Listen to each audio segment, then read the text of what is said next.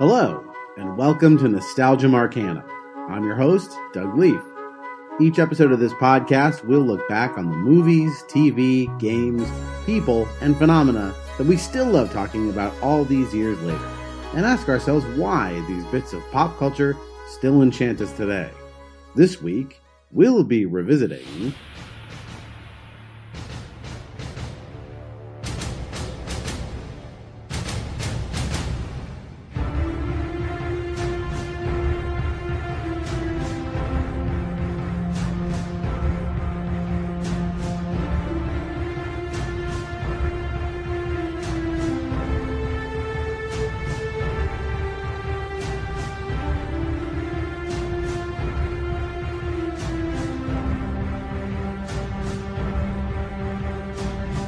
Today we're talking about what is arguably the best Schwarzenegger movie.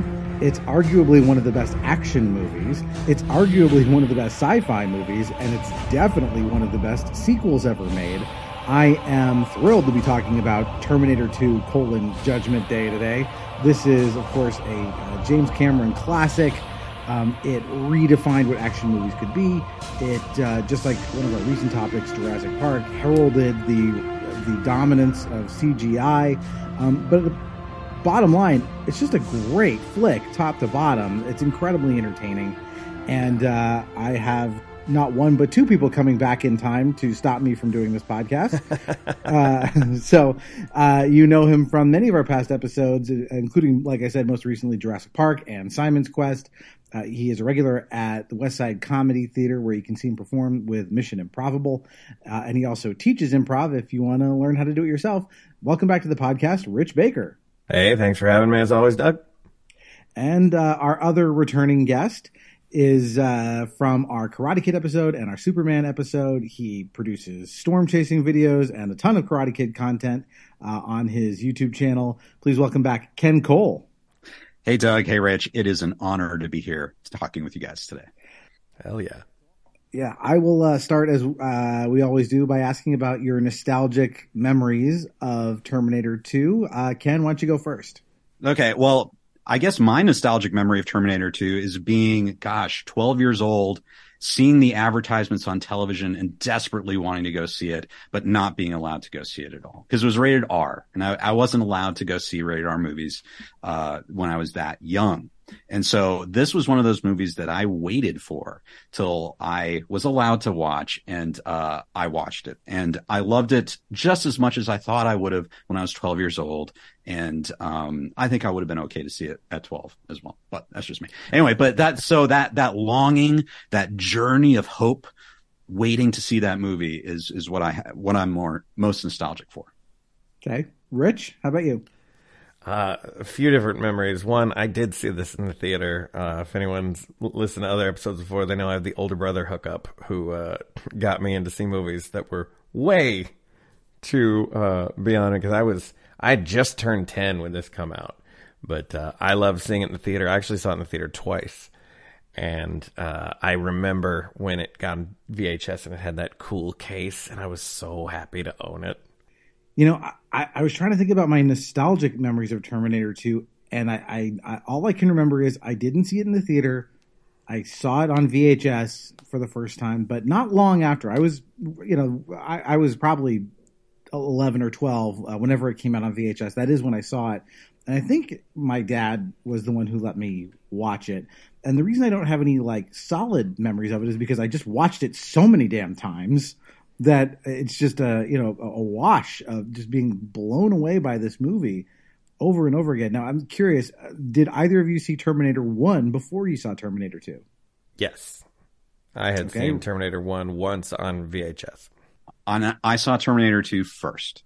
I'm in the same camp. In fact, I've probably only seen Terminator 1 twice in my life. And that's not to say it's a bad movie. It is a well-made, interesting movie. But there's no way I'm going to pull that one off the shelf over this one. It's one of those very rare sequels that not only improves on the original, it amazingly kind of obviates the original, in that I've never seen a sequel so deftly give you all the information you need to know about its predecessor, so that if you never watch Terminator 1, you'll easily have a great time watching Terminator 2 because they perfectly like deliver you every bit of information you need to know. Yeah. Yeah, it's I know I'm sure a lot of people even to this day have seen Terminator 2 that haven't seen Terminator 1, and it's fine. It's such a self-contained movie. Yeah, I agree. And I will say though, Terminator 1 I think is excellent. I think Terminator 2 is excellent, and I think it's just so much more accessible to so many more people, I think, as just a straight up action movie, a spectacle movie. That first Terminator movie, I know probably maybe the special effects are a bit more dated, and that might kind of throw people off a bit. But if you are one of those people who's seen Terminator 2 and likes it and has not seen the first one, I definitely recommend check out the first one.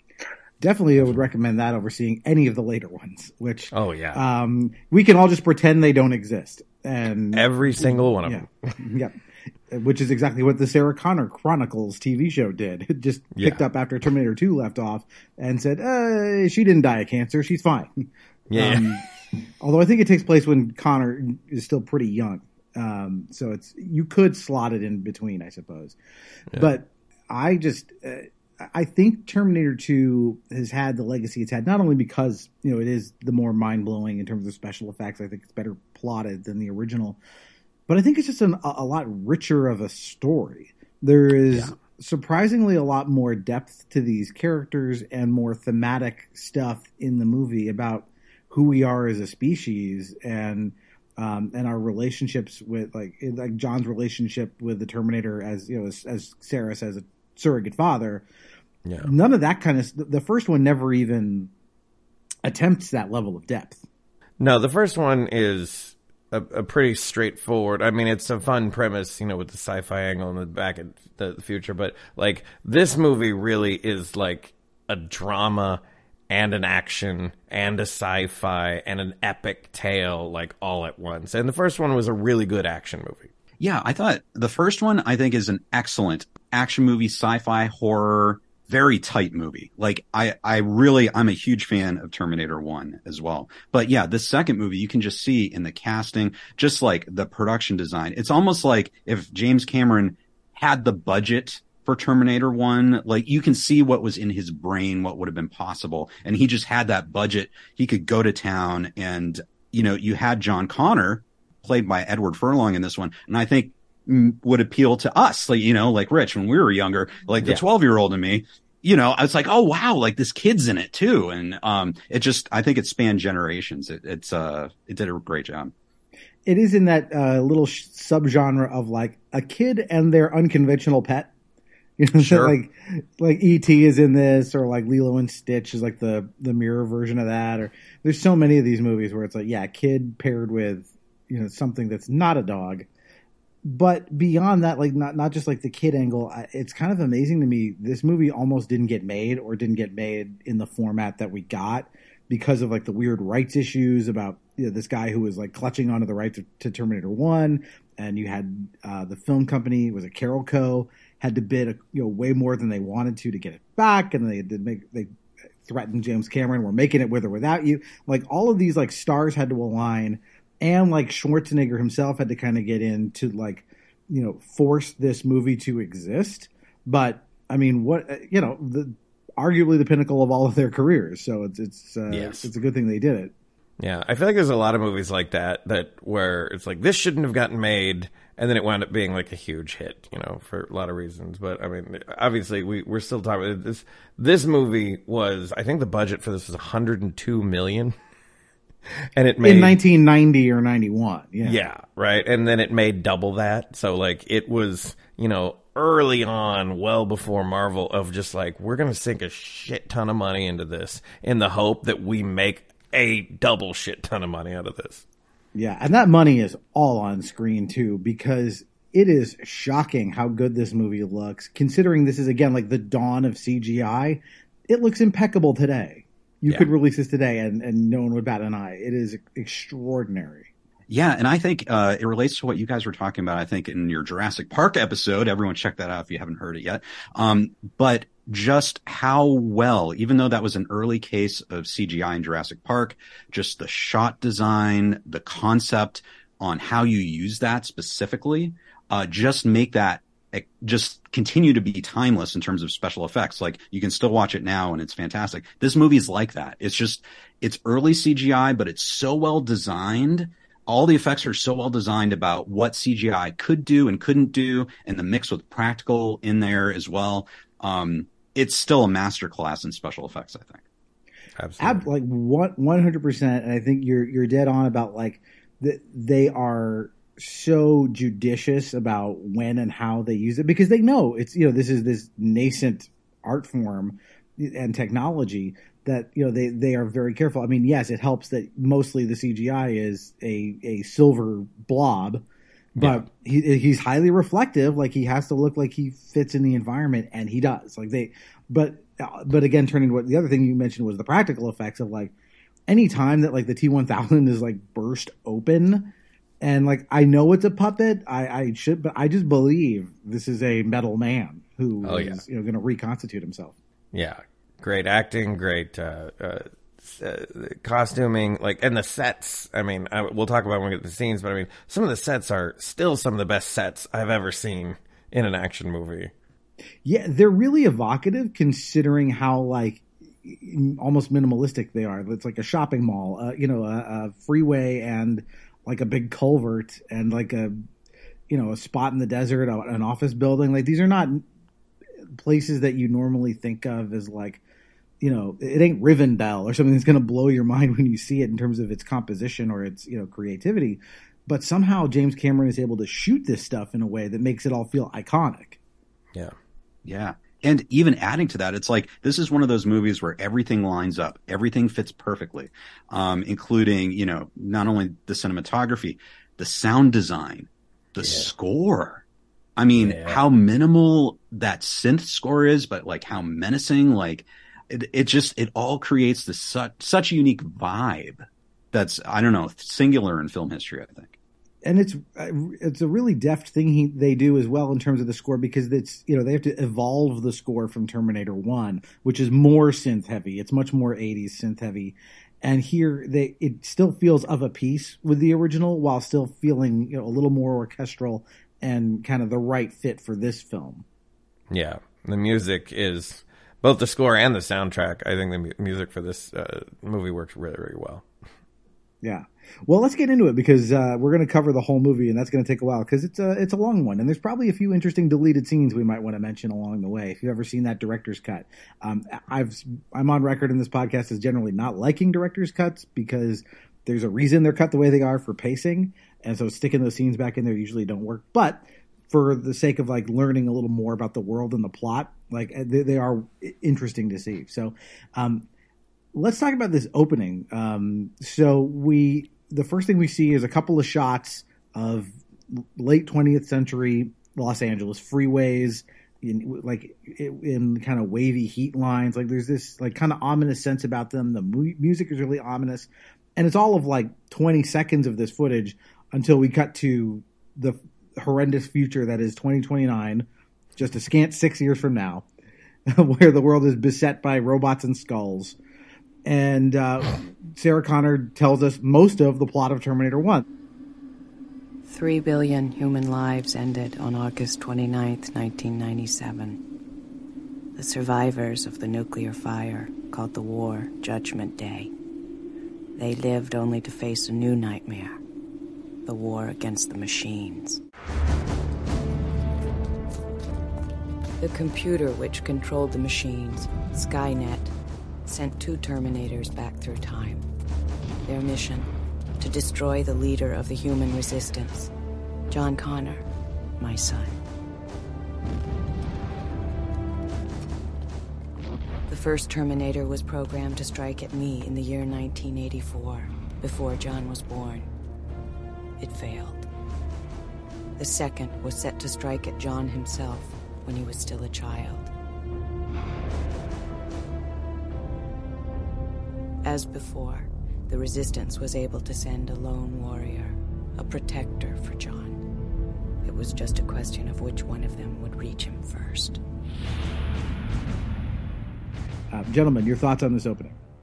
It's kind of like the crawl from Star Wars. It's like, oh, there's everything we need to know. But unlike the crawl, it's it's also showing and not just telling. And it's really, it's just a great way to start this movie.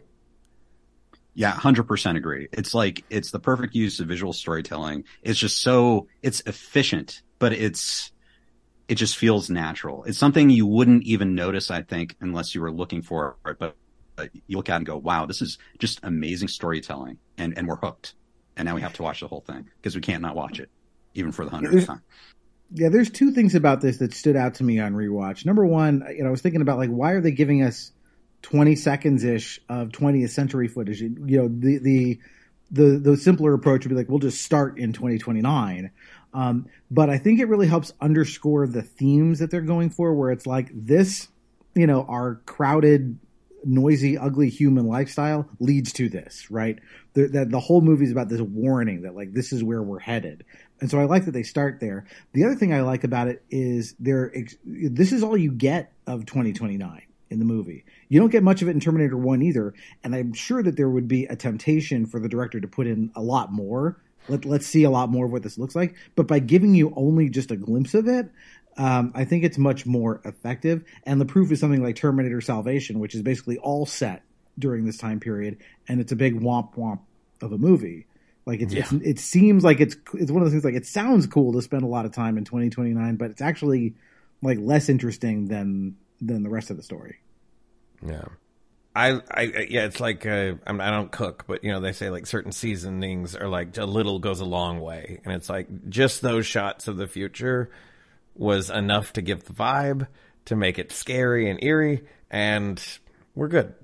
Yeah, and I think those scenes in the future, just in my opinion, probably they're well done, but they probably age the worst, and maybe there's a sense of that. It's like, you don't want to spend too much time in the future because eventually it will be 2029. And is that going to be 2029, or is that futurist? Is that viable? And I think you're right, Rich. It's like just a little bit's enough. You get a flavor of it. But let's get back to, like, the meat of the story. Yeah, the characters we care about and stuff. I mean, I know that there was, like, in the script at one point, like, early on, there was a scene of, like, where you saw the time machine and you saw them, either, commandeering it or sending someone back in there. And I'm glad that stuff is not in the movie. I think it would be interesting to see, but almost like the conception, like, no matter what time machine you put on screen, I think it would somehow not live up to your imagination of just wondering what this is and how it works. Yeah. Yep. Are you speaking from experience after watching the sequels? Do you see it in the sequels? I don't know if you even see it in the sequel. You might. I never saw anything past Salvation. I didn't see Genesis. I didn't see Dark Fate or whatever it was called. Yeah, it played a big part in Genesis. Okay. And is it disappointing? It's normal sci-fi. It's like, not. Yeah, it's not mind blowing. It's a glowing thing, right? Yeah, it's a place they stand, and it's round, and they just go. Yeah.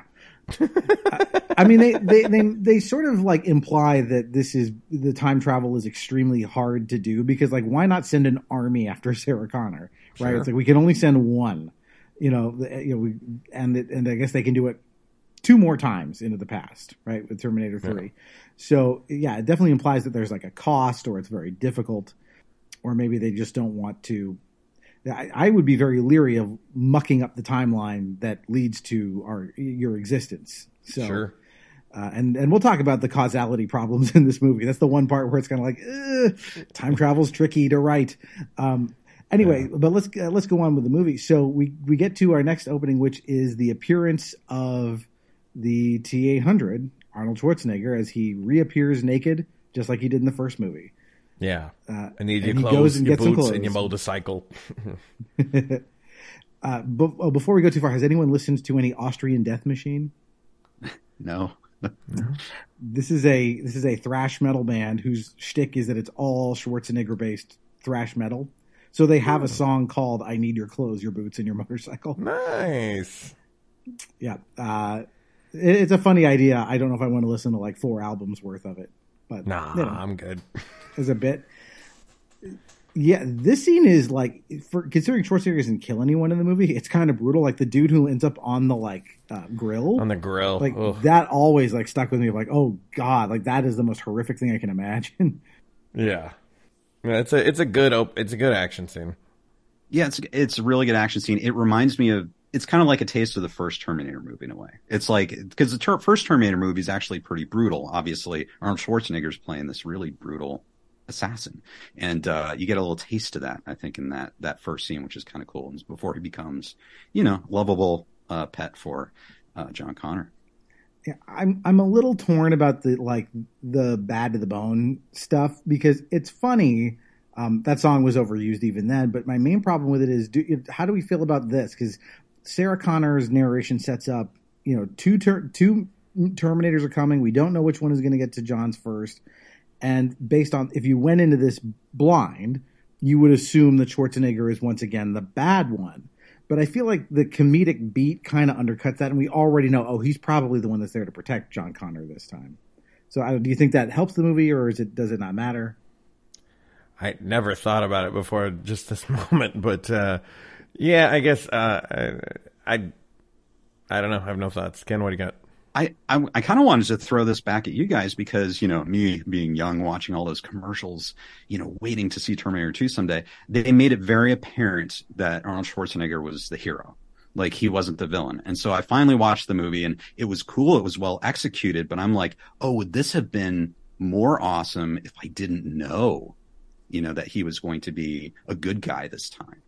And so I don't know. So that's a really good point, Doug, that, this cue might have kind of killed that tension. I mean, we're going to find out pretty soon anyway. But I've talked to people who, have not seen Terminator 1 at all. And I remember having this conversation with somebody that it might have been my wife, Amy, who was like, wait, he's the bad guy in the first one? And I was like, yeah, that's the point. Yeah. All right. But then I believe the next thing that happens is we get the appearance of the T-1000 naked coming through, who, he's a cop approaches him, and then we don't exactly see what happens, but he is now dressed as a cop, hops in a car, and looks up John Connor. Yeah, and that's going to be his outfit pretty much through the movie.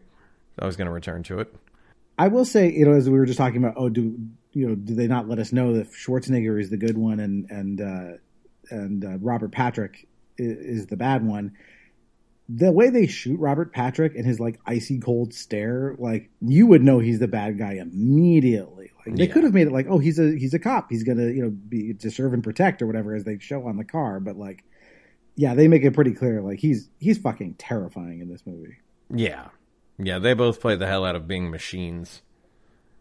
Yeah, just the physical aspect of their performances sells that they are machines.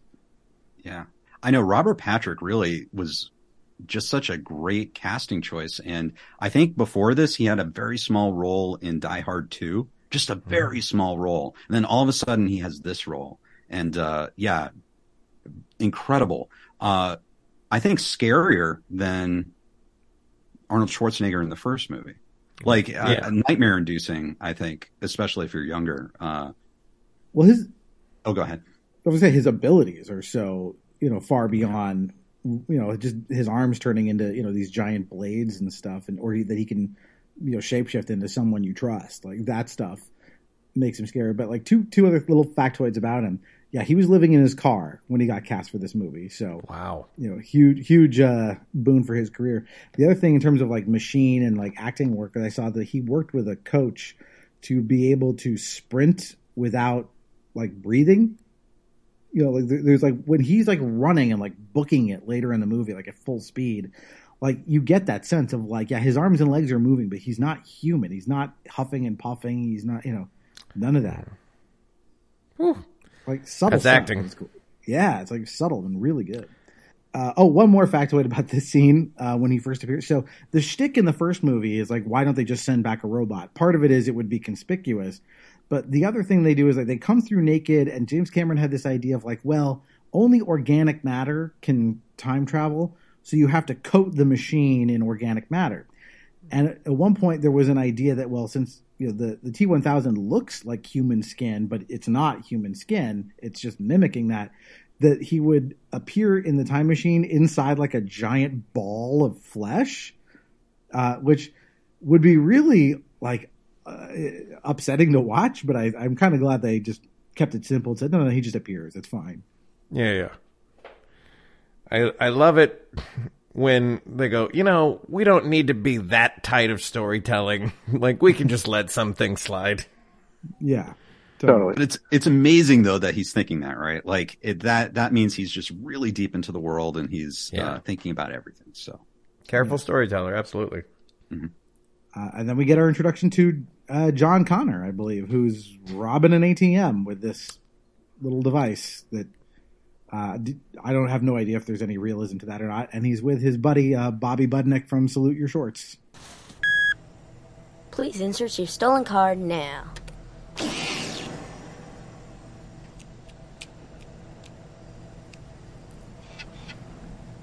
Pin number. Will you hurry up? This is taking too long. Go, baby, go, baby, go, baby. All right. Pin number 900. Who'd you learn this stuff from anyway? From my mom. My real mom, I mean. Withdraw 300 bucks. Come on, baby. Come on. Yes! Hey, it worked. All right. Easy money. Come on. Yeah, they really want to make us believe that he's like, bad kid, he's up to no good, which is interesting because, he's the hero of the movie. We're supposed to be sympathetic to him, but like they start out with like, not really. Right. Though it's cool. I remember watching that going like, even years later going, can you do that? Can you do that with an ATM machine? That's amazing. And so they're doing bad stuff, but it's like cutting edge cool. Oh yeah. Easy money. And it's a nice little plot, easy money. It's a nice little plot touchstone as well, because we know that ultimately John Connor will grow up to not hacking an ATM, but reprogramming the T-800 that's coming to save him.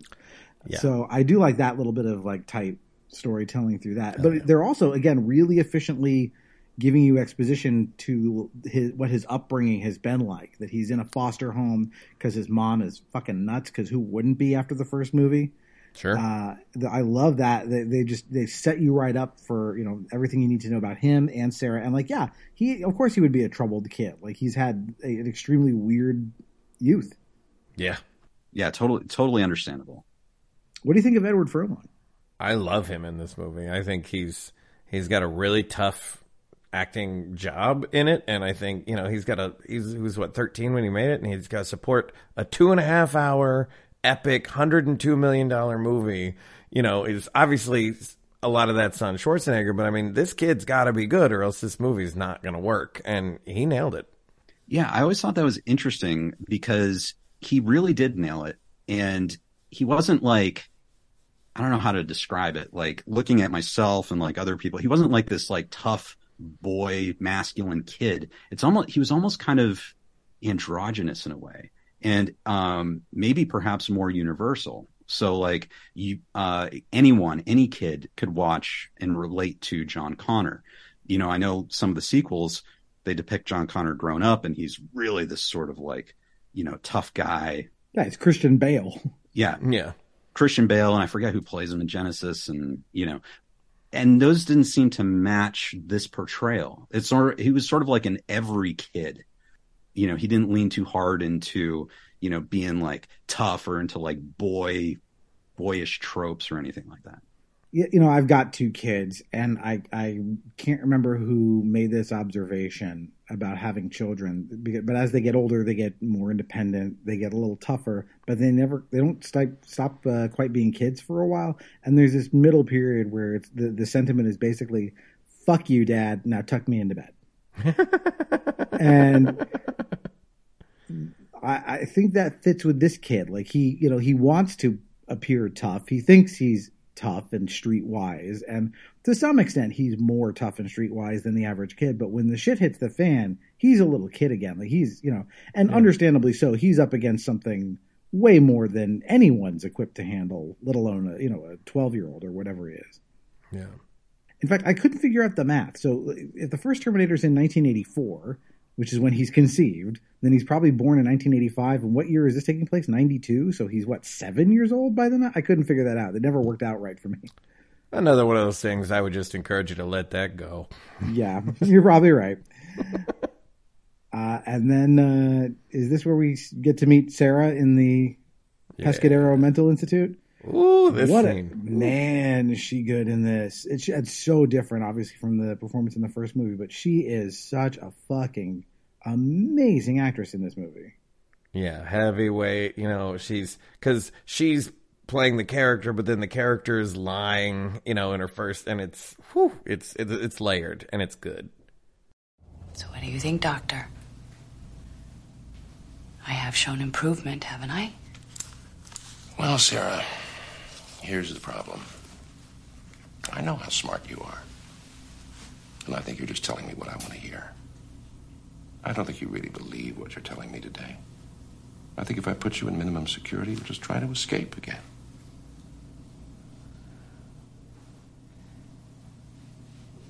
You have to let me see my son.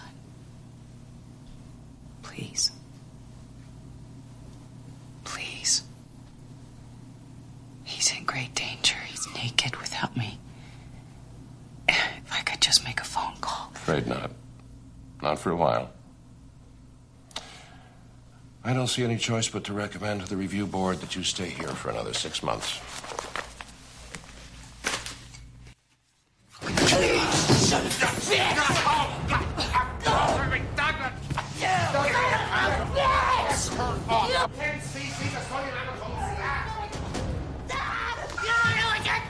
Restraints in here now. You don't know what you're doing!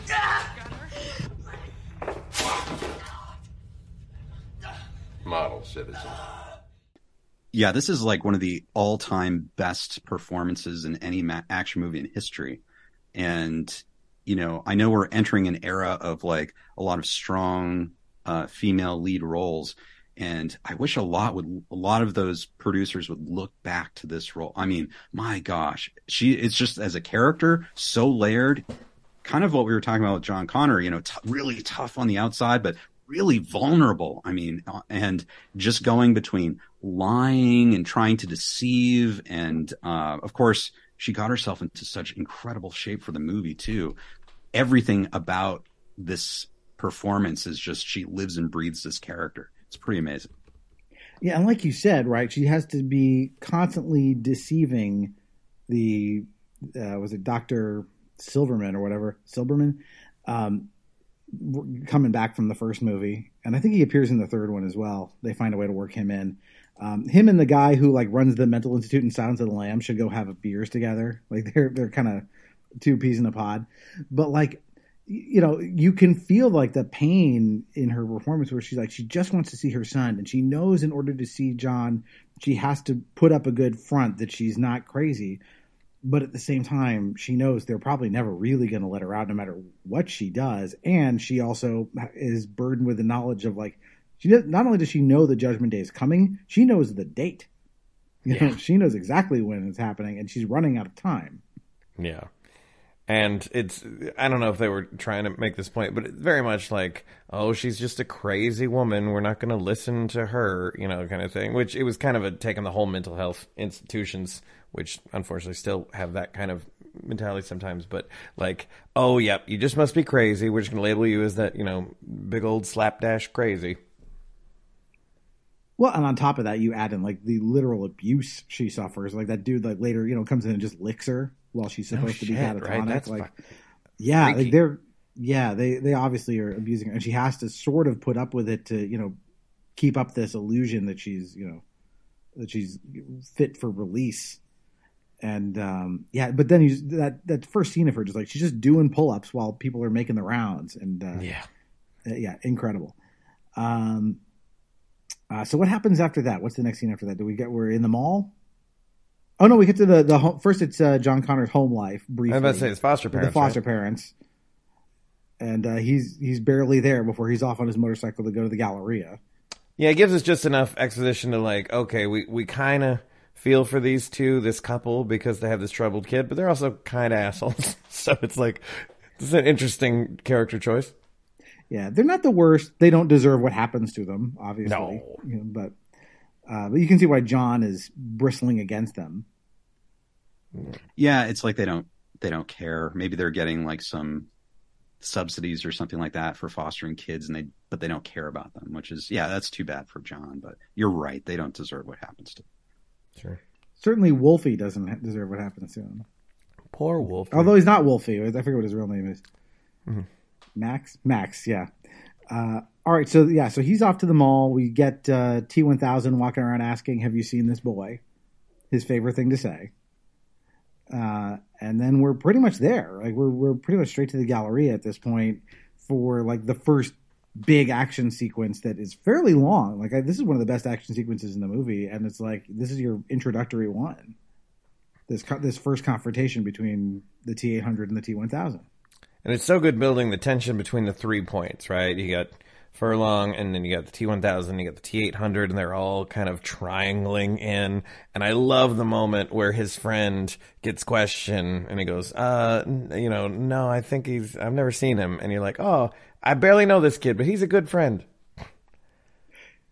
Yeah, I mean, for all the world, this is a cop, and they just, ripped off an ATM. Like, no shit, they'd be in trouble if they got caught for that. Yeah, 100%. And we talked about Robert Patrick's performance. I love it because it's like he's this lethal Terminator, but at this point he's newly in this environment, and maybe he doesn't totally understand human behavior, and he can't quite tell when someone's lying. So they could kind of get away, but it's like one of those things where that's his weakness right now, is he's just very logically trying to get information, but he doesn't maybe understand when someone's trying to deceive him. Yeah.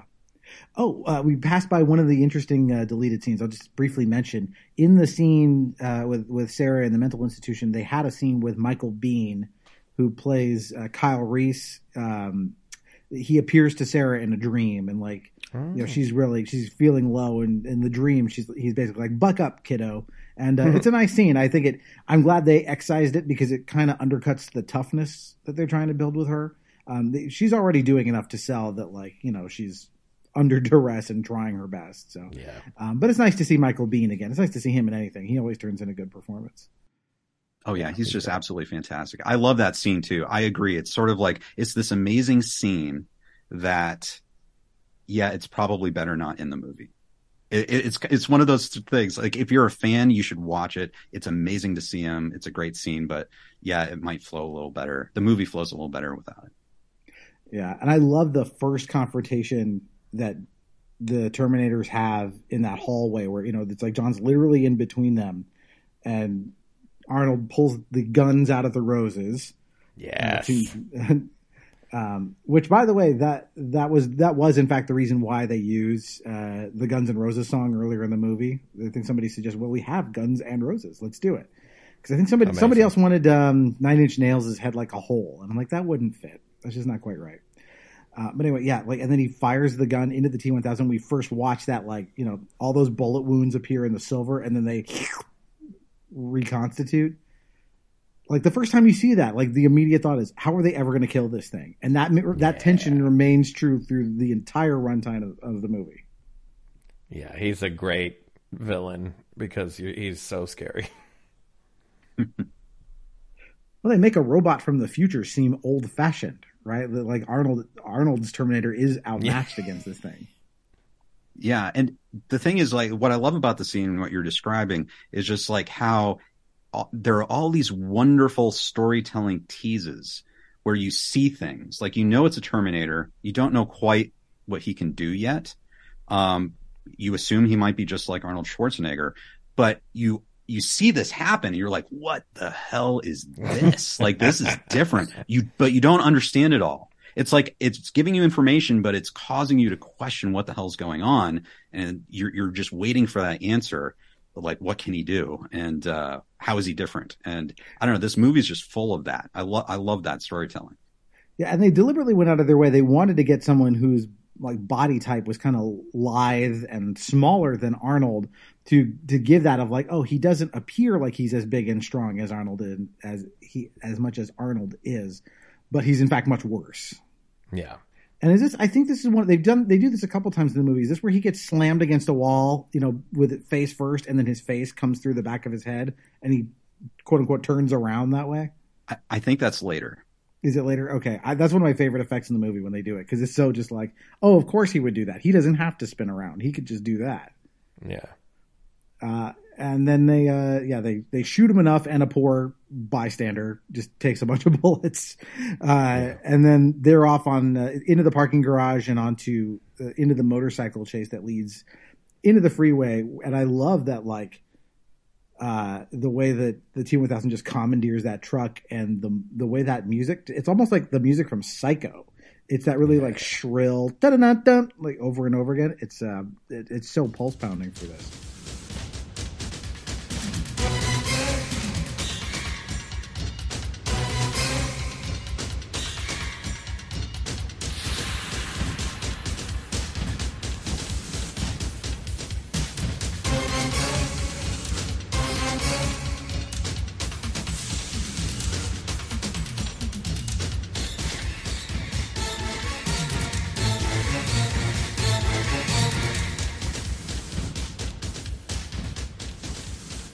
Yes, and I need to jump in though. That moment when, before we get to that part, I will say it's a very strong memory of my family sitting around watching this movie, and they're seeing it for the first time, and the T-1000 comes out, and he's just walking, and then all of a sudden they start to pull away on the bike, and he just starts running after them. Like, I remember audible gasps, like, ah! Like, people were really freaked out by the fact that he was just running after a motorcycle.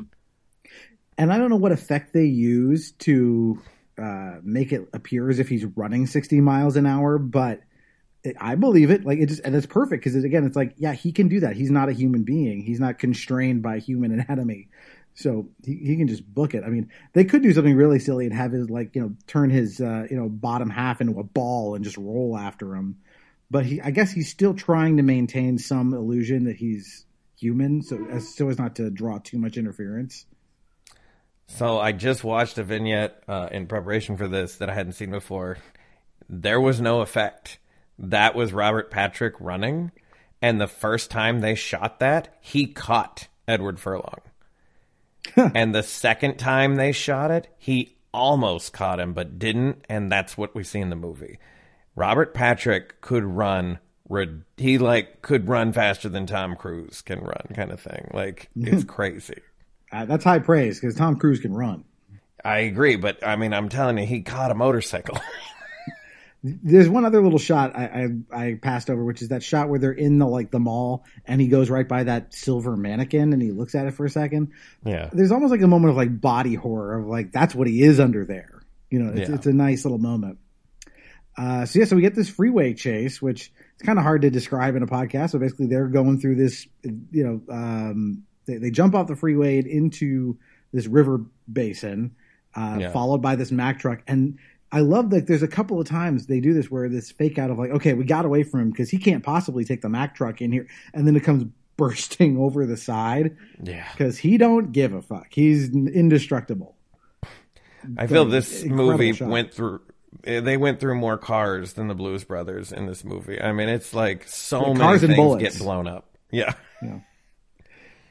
And then they do it again because like they go under the bridge and they're like, well, he can't follow through that, and he just blasts the top off of the cabin of the truck. Yeah, he keeps coming, which is paralleled later in the helicopter, and it's a very similar chase scene.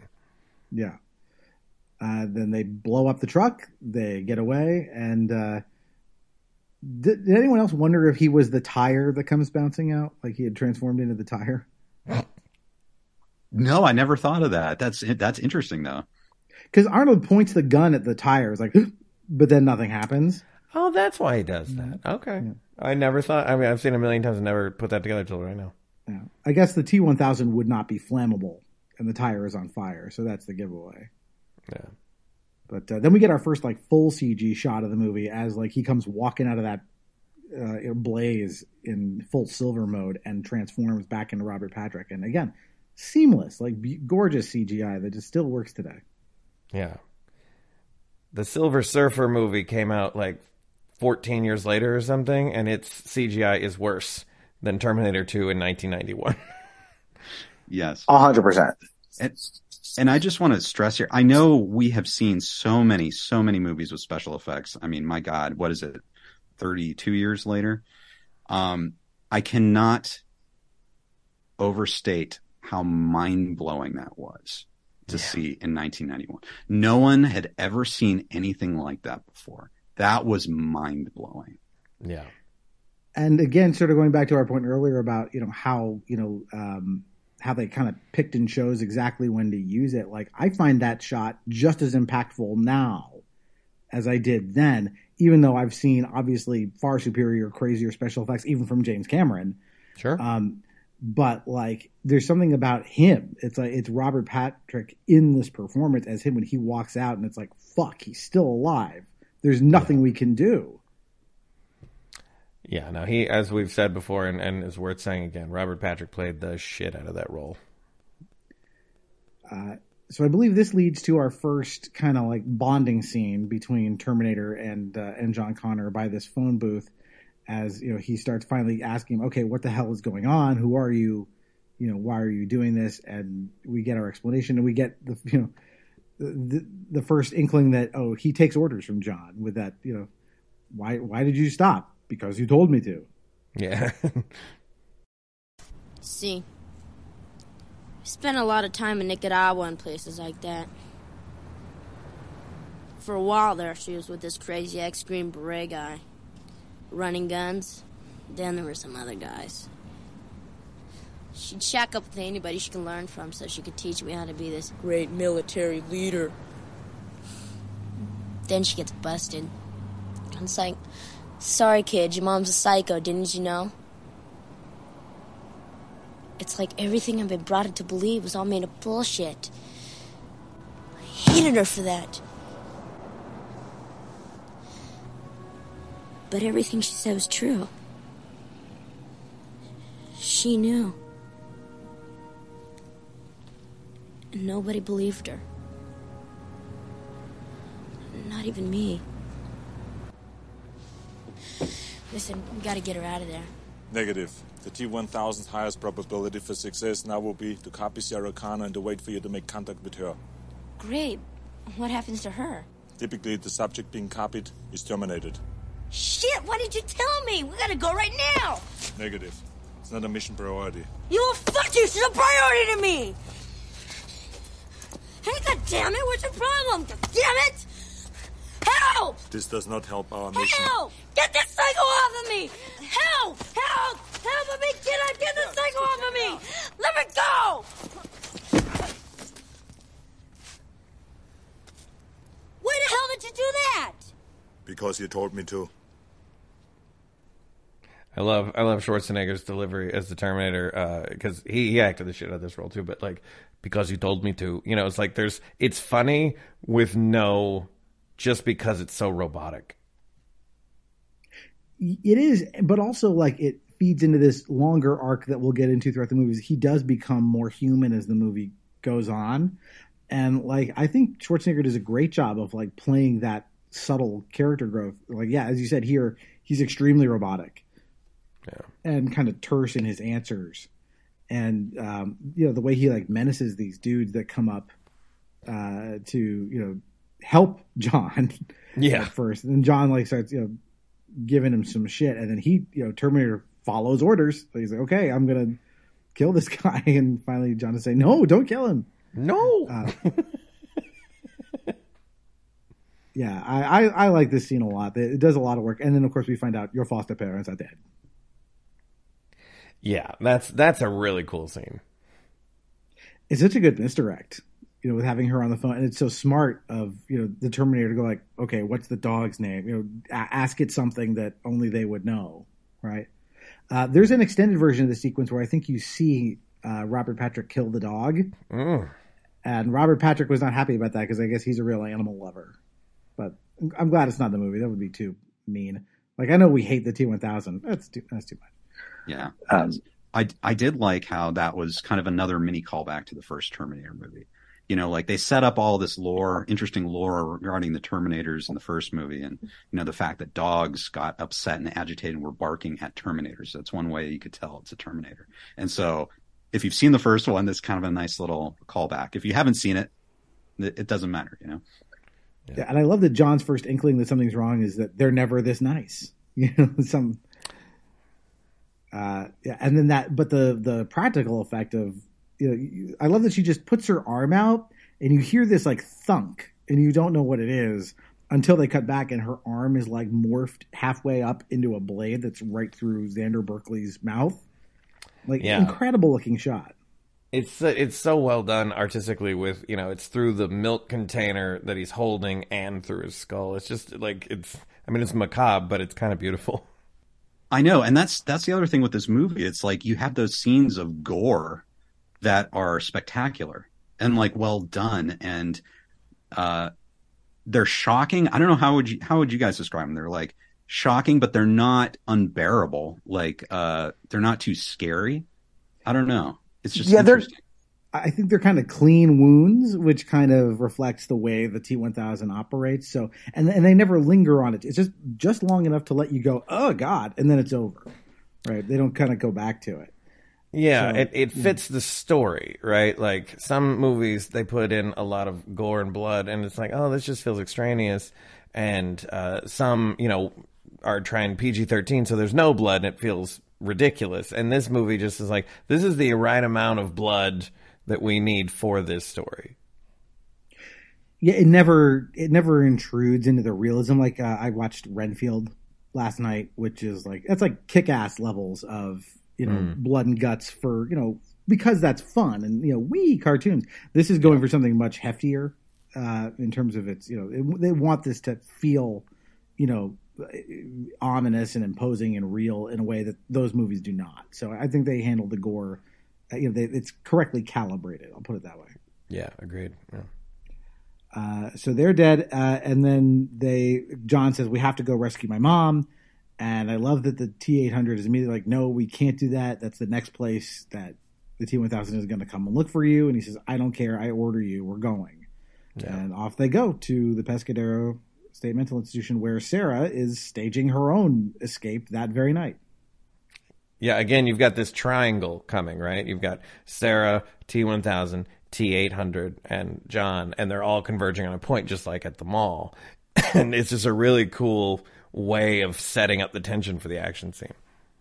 Yeah, and I don't know if this comes in here or in the first chunk where we watch Sarah, but I love that scene that we see. It's only in a videotape of her freaking out, basically telling you and everyone they're all dead. That I have this dream where there's a bomb that goes off and they all fly apart like leaves. Like all that stuff is like just watching her come unglued. Is just, again, like she's just magnetic every time she's on screen. Yeah, so many layers. An incredible performance. I think, if we saw this when we were young, in fact, a lot of people watching this probably, they're so absorbed in the movie they don't even realize how great an acting job she's just doing because they just buy it.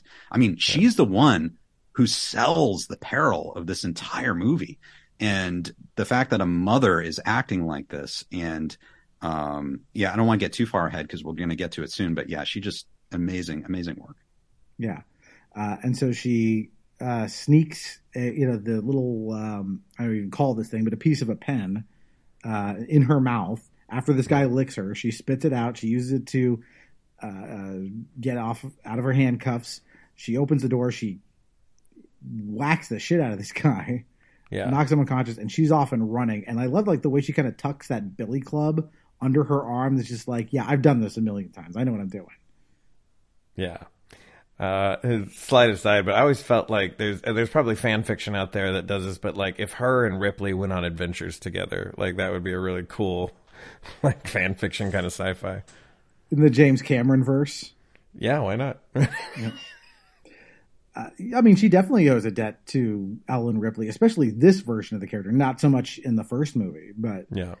I mean, I think all female action heroes probably do owe a debt to Sigourney Weaver. 100%.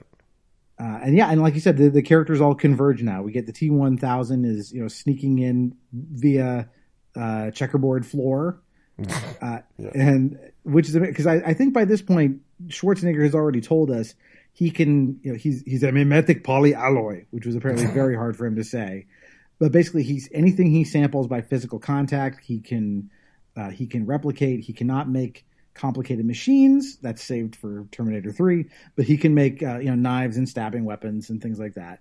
I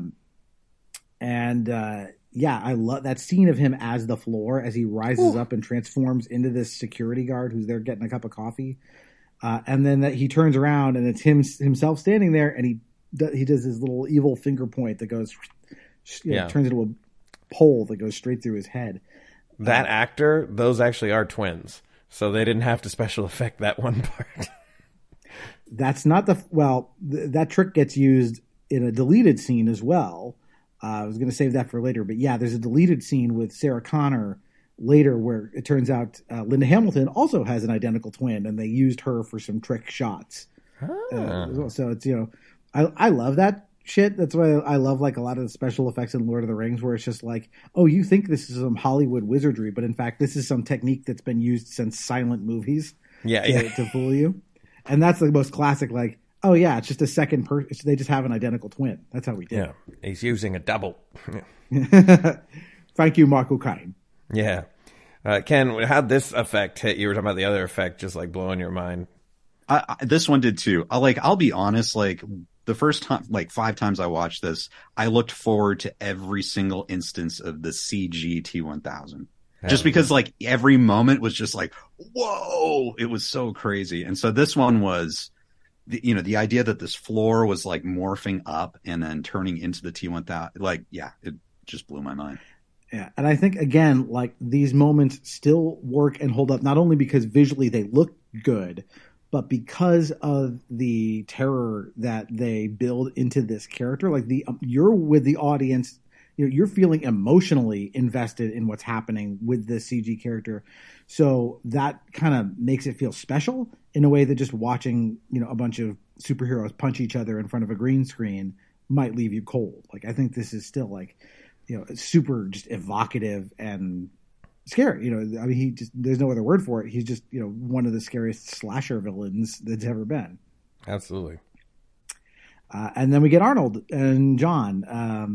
I'm going to keep calling him Arnold because they're both Terminators and it's hard to keep track of like 800. But I love that. This is a great moment where, he's like, you can't kill anybody. So he walks up to the guard and just shoots him in the knees and goes, he'll live. He'll live. Yeah. Why do we stop now? Now you gotta promise me you're not gonna kill anyone, right? Right. Swear? What? Just put up your hand and say, I swear I won't kill anyone. I swear I will not kill anyone. Alright, let's go.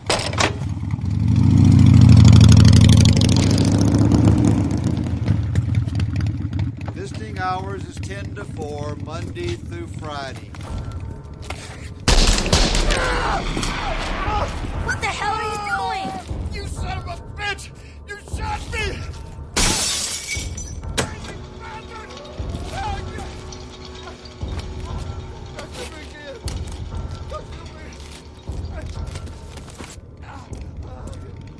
He'll live.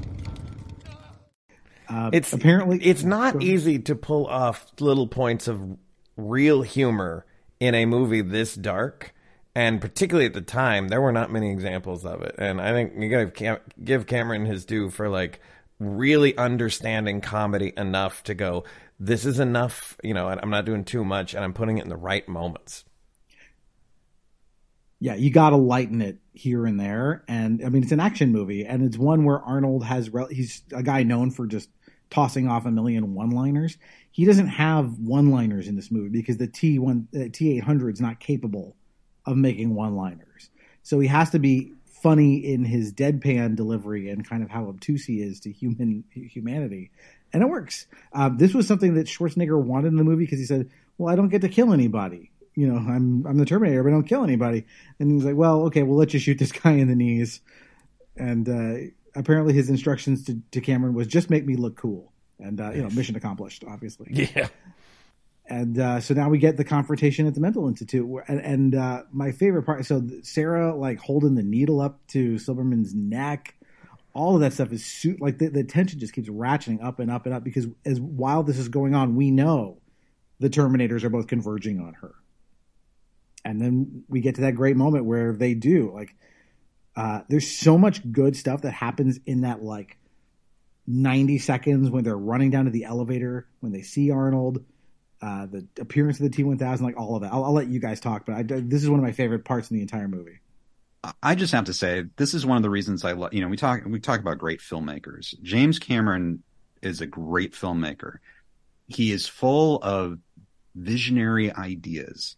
And I think this sequence, even just Sarah Connor, starting with Sarah Connor, just jabbing that thing into the guy's throat. It can be as basic as that. That's something I don't think we've ever really seen in a huge movie before. At least to me, that was the first time I had ever seen an image like that. It was basically like liquid plumber up to the guy's throat.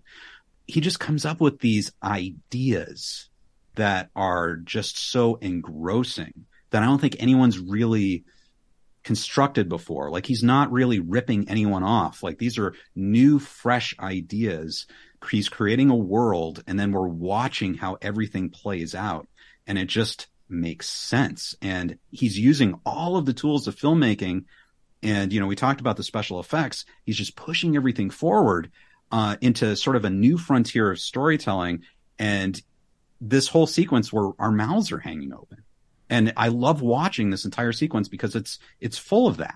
It's got all the hallmarks, all the tension of, some horror filmmaking, but science fiction, but just the imagination here is just incredible. And the emotional roller coaster that goes through this, right? So she's, she escapes from Silberman and she's running down the hallway. The elevator opens and John and the Terminator steps out and she sees this thing that had tried to kill her in the first movie, and she reacts to it. Like, all of a sudden, all of the badassery is gone.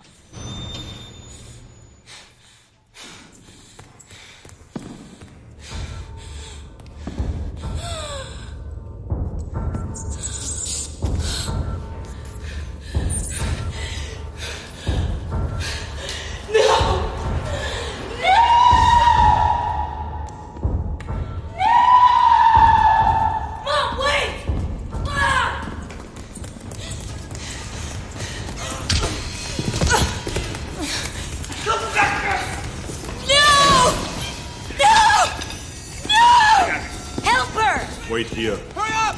Hurry Kill up! us all! You kill us all! Hold You kill us all!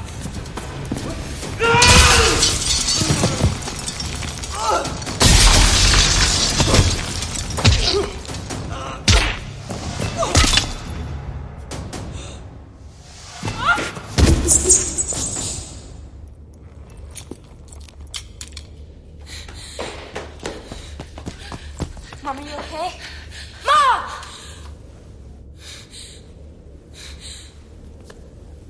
Come with me if you want to live. And you just see that terror on her face of seeing this thing again, followed by John, running out going, no, it's okay. She starts running back the other way, and we see the T-1000 approach. And this is when I believe he goes through the bars. And even then there's little touch, right? He goes through the bars, but his gun catches. He has to adjust it. The cigarette or whatever it is drops out of Silberman's mouth because finally he's like, oh shit, it was all real. All of these little moments are just built on top of each other. And that's why I love this sequence so much. There's so much complexity crammed into this tiny span of time. Yeah. You both said it all, but I'll say one thing is that we're talking about female action heroes and how, there's this invulnerability that sometimes happens in the current day storytelling. And one reason why Linda Hamilton is so good in this is because we see her scared. We see her upset. We see she's not just, if they shot that sequence nowadays, she'd walk up and shoot Schwarzenegger in the head and she'd be like, you can't mess with me or whatever. And it's no, we need to see her afraid, and she does such a good job, and it's kind of silent and a little bit slow motion in that moment, and it just your heart rips out for her. Yeah, and I have to back you up, Rich. That's exactly how I feel when I'm watching this. It's just so genuine. She is so scared. It is one of the great moments, I think, in film history where a major character is scared, and it sets up the stakes of this entire movie. What happened to her in the first movie, how terrified she felt. It pays off this whole idea that she's gone crazy and is in this mental institution. You see what that core emotion is behind it that has caused all of her behavior up to this point. And I think you're right. I hope modern movies look back to this. It's okay to be vulnerable, and it makes us just empathize with the character so much more when we see that. We see those very human qualities. Yeah, because she's not just playing afraid. It's like abject terror. It's, it's profound, like fear on her face. It's so perfect. And again, that special effects shot again of the T-1000 walking through those bars, a seemingly simple effect by modern standards. And yet, like, every time I watch that, I'm like, it feels real. I don't know how they did it. But if I saw a person do it, I would feel the way she feels. I would be shitting my pants. Yeah, absolutely. So they race back to the elevator. The T-1000 is clawing at them, like to try and open the door. He turns his arms into claws to open the door. Arnold fires a good shot at him that like rips him apart. It's the first one of those. I love that. We didn't talk about that shotgun he has that like he reloads with this like circular motion. I don't know if that's a real thing or not. It seems highly impractical, but it looks badass. Yeah. I don't know if it's real, but I want one. But then he's on top of the elevator. He's like, just basically sending blades down after them. And critically, he hits Sarah with one of those. He slices her. Her first of many injuries in this movie. That, but also, that's a plot bearing thing because later in the movie, because he sampled her by physical contact. That's why he's able to mimic her at the end of the movie. Yeah. Then again, we get another like into the parking garage. He's running after them again. And then he's like running in the street. And like, there has to be a special effect to that. Cause again, he looks like he's running at 60 miles an hour.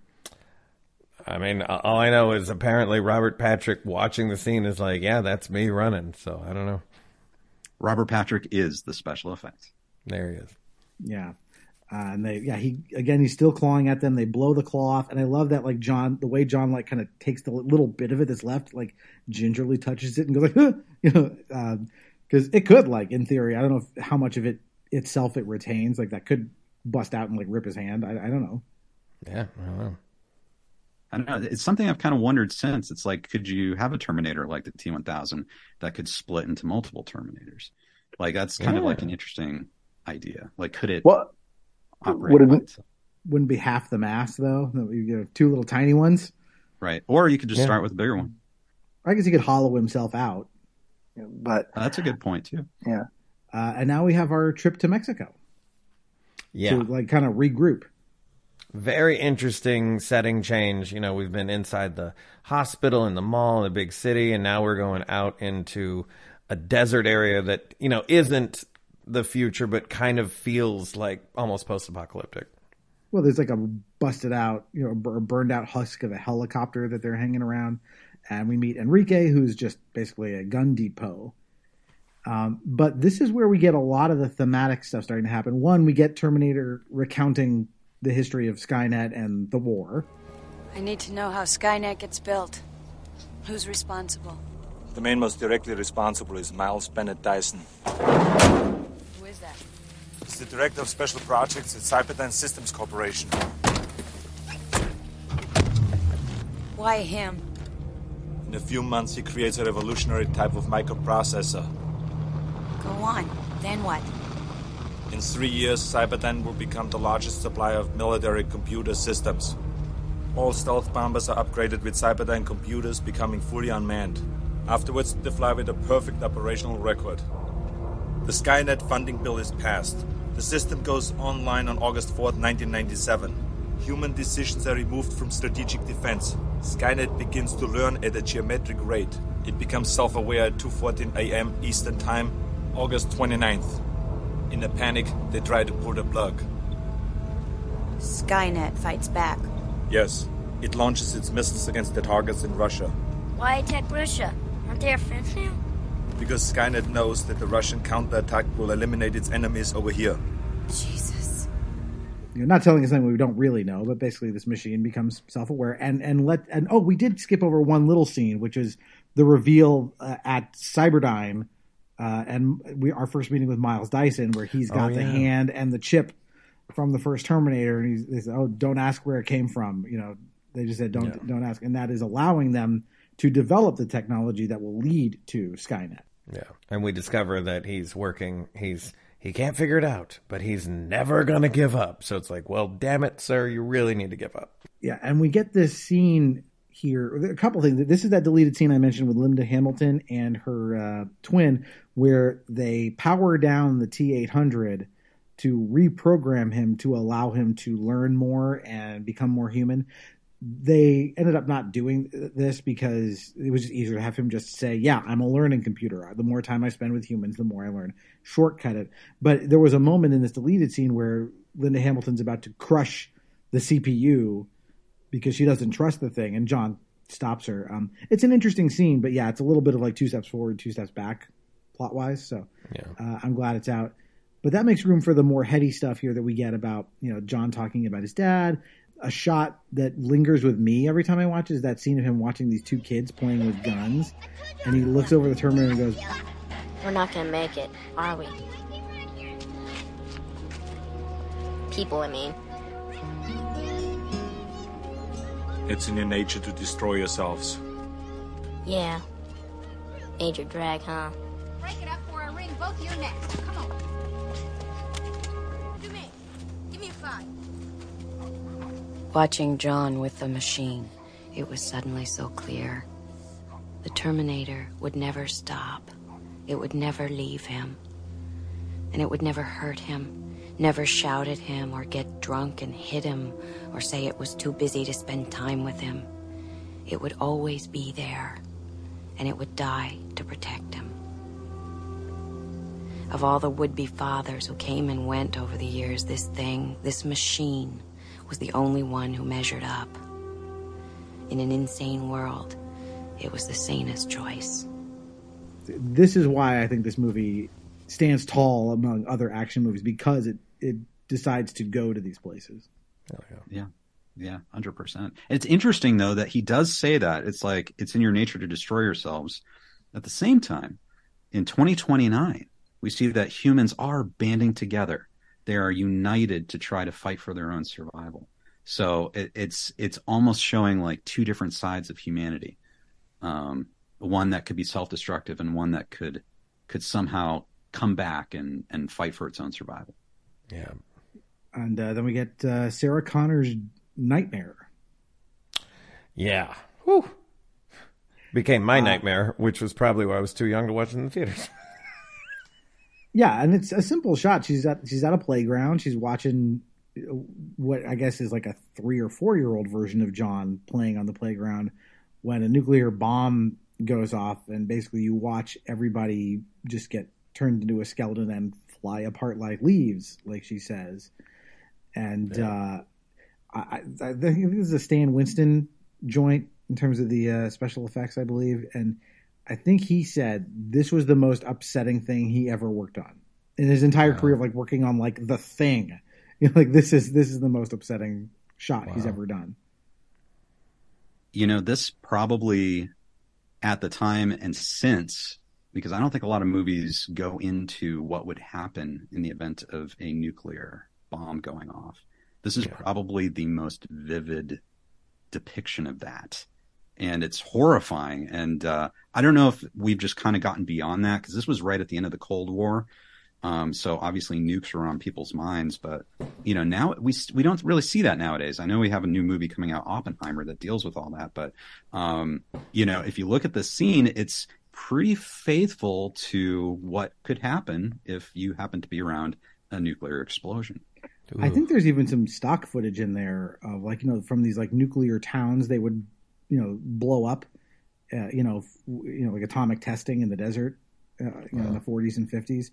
And yeah, it just looks like, it looks like an apocalypse. Like it's real scary. And that is what gives Sarah the impetus to, she has to go kill Miles Dyson to stop this from happening. And she goes off on her own and carves No Fate into a table, and goes rogue.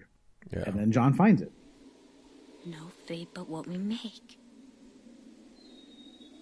My father told her this. I mean, I made him memorize it up in the future as a message to her. Never mind. Now, okay. The whole thing goes. The future's not set. There's no fate but what we make for ourselves. She intends to change the future. Yeah, I guess. Oh, shit! Dyson. Yeah, gotta be. Miles Dyson! She's gonna blow him away! Come on, let's go! Come on, let's go, come on! And of course, let's go. Yep. No fate but what we make for ourselves. Mm-hmm. I like that the Terminator even like susses out that this is also a place for the T-1000 to go after him. Because in theory, if they just kept running, the T-1000 is going to run out of leads. It could be anywhere in the world. And, yeah, they'd always be looking over their shoulder. But talk about it's a game of Where's Waldo on the entire globe. It's never going to find them. Yeah, but they know that like that just saves them for a short time. It's like this.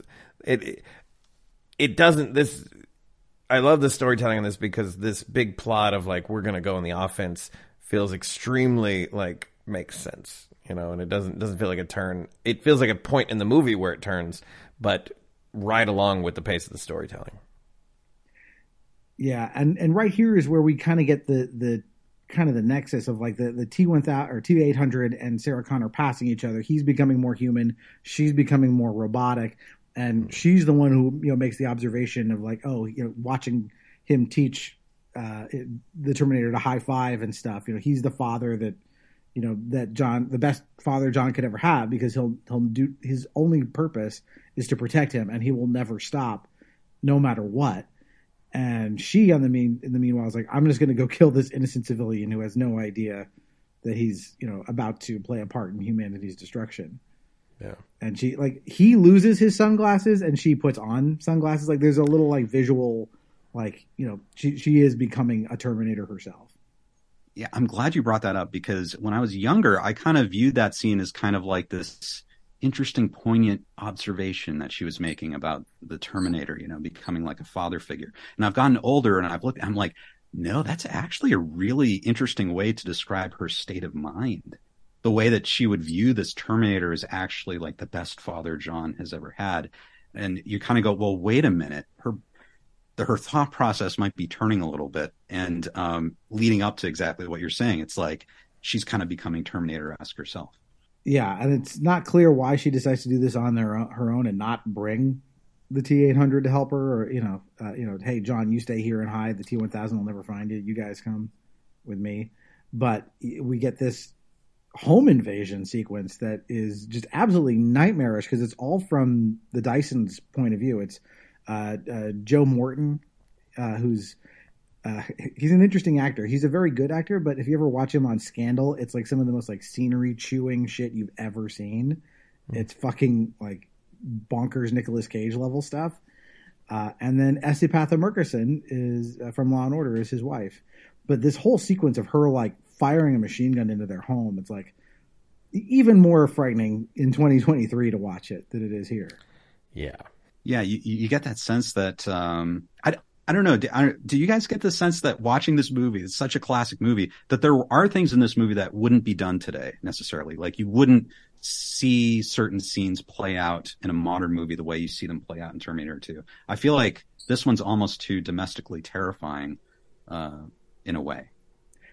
I think they could still have the plot beat of her going to attack the home, and I think they would probably have the T-800 and John intercept her before it gets as bad as it does. Because Dyson like takes one in the shoulder, and like you got the scream, like the kids on the floor. He's like screaming at his son, "Get down!" Like it's all played very real and absolutely, again, terrifying to watch this character that we love subject these people to this, because she knows in her heart like it's this or humanity. On some yeah, level. And they did a good enough job with the earlier scenes for this family to where we really feel for them, and we like, oh, they're good people, we like them, like they do not deserve this. Totally. But fortunately she ultimately stops herself. She is not willing to go far enough to she can't bring herself to put the bullet in his head. Right when John and the Terminator show up to deglove him. And I feel like that was a little extreme. I don't think he had to take off his entire arm. I think one finger, or just open the slit a little bit, like to completely take off all of his arm was probably overkill because he has to grow that back. I know. I loved how John Connor, he's basically, it's his idea. He just walks up with a knife. He's like, go ahead, show him. It's like, whoa, dude. It's like, that was his idea. Okay. But yeah, pretty shocking.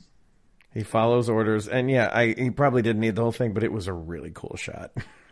I mean, it's better than having him like step on a bathroom scale and shows that he actually weighs like 900 pounds because he's made of metal, sure. Something like that.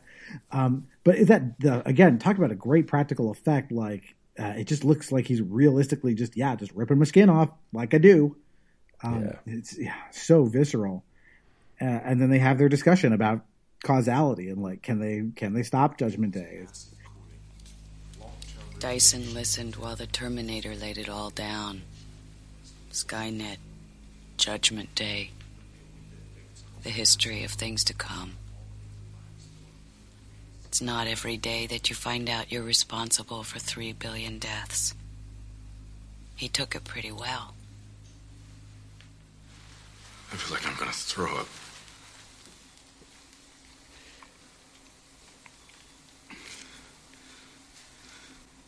You're judging me on things I haven't even done yet.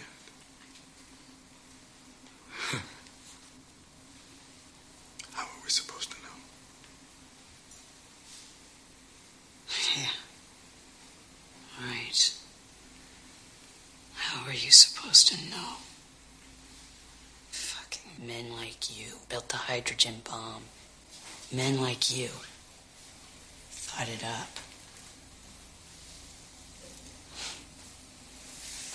You're so creative. You don't know what it's like to really create something, to create a life. Feel it growing inside you. All you know how to create is death and destruction. Mom! We need to be a little more constructive here, okay? We still have to stop this from happening, don't we? But I thought, aren't we changing things? I mean, right now, changing the way it goes. That's right. There's no way I'm going to finish the new processor. Not now. Forget it. I'm out of it. I'll quit Cyberdyne tomorrow. That's not good enough. No one must follow your work. Right. I like this because this actually is where you have to start thinking about, hey, is this going to work? Can they stop it? No one asked the question of, hey, if we stop Judgment Day, doesn't John cease to exist? Because there's no reason to send Kyle Reese back in time to father him. But it's this nice moment of them, like, after all of this terror, like the Dysons, like, immediately once they see the arm, it's like, yep, I believe in time travel, I believe in Judgment Day, I'm on board with everything that's happening, I believe it. Yeah. And now we're all a team. Yeah, and so then we get our drive in this great shot of the road at night, which is going to be, they're going to call back to at the end, and Sarah Connor actually saying, hey, for the first time, I don't know if Judgment Day is going to happen. I don't know how it's going to go. We're now writing the future as we do this, as we pull up to Cyberdyne for another amazing action sequence. Like basically this is the action sequence that will take us all the way to the end of the movie, because once they infiltrate Cyberdyne, it's full throttle all the way until the death of the T-1000. Yep. And another, there's so many times in this movie where you go, oh man, The Matrix really benefited from this movie. I feel like this sequence is, especially this building with all the cops, everything is absolutely one of them. Yeah, this whole thing from start to, again, the end of the T-1000, arguably one of the finest action sequences ever put on film. It's so well paced. You always know exactly what's happening with the action. You're never confused about who's where and what they're doing. So just from a filmmaking standpoint, it's so cleanly done and so easy to follow. Like, the only thing I can think of that comes close is maybe like the Helm's Deep battle from Two Towers, like another like way, way, way high up there action sequence. But this is so laser focused. It's so good. From the moment they walk it, like Dyson walks in there and immediately the security guard is like, something's up. Yeah. I totally agree. An amazing sequence.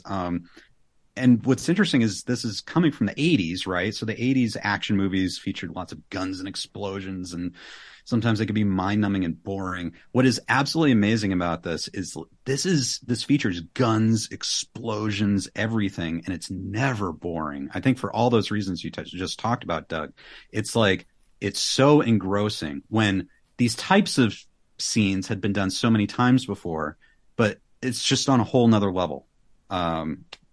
Yeah, it's well done explosions. I was going to say, in that moment where Dyson's holding the trigger, that is so powerful.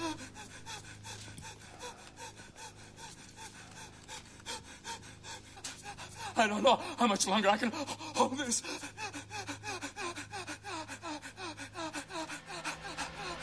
Go back! Everybody out! Go back now! Go, go, go!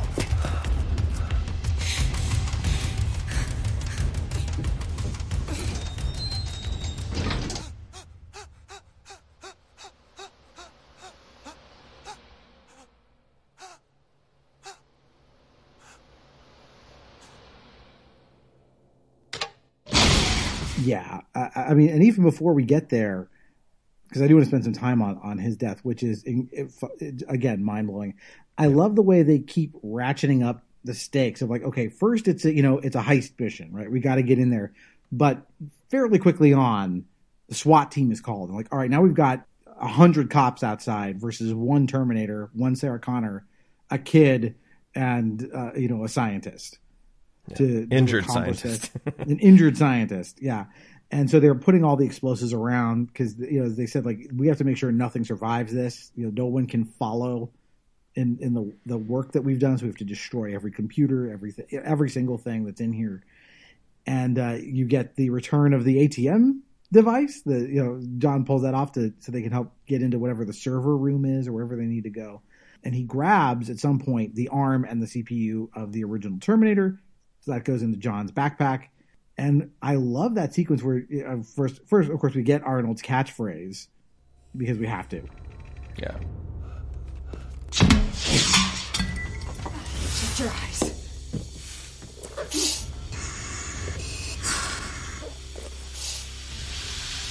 Stay here.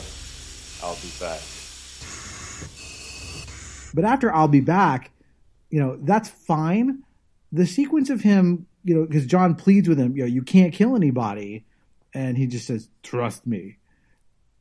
That's all cool. But then actually watching him execute on that, it makes him so much more badass because of the precision required to basically expel all of this SWAT team without harming a soul. It's so great.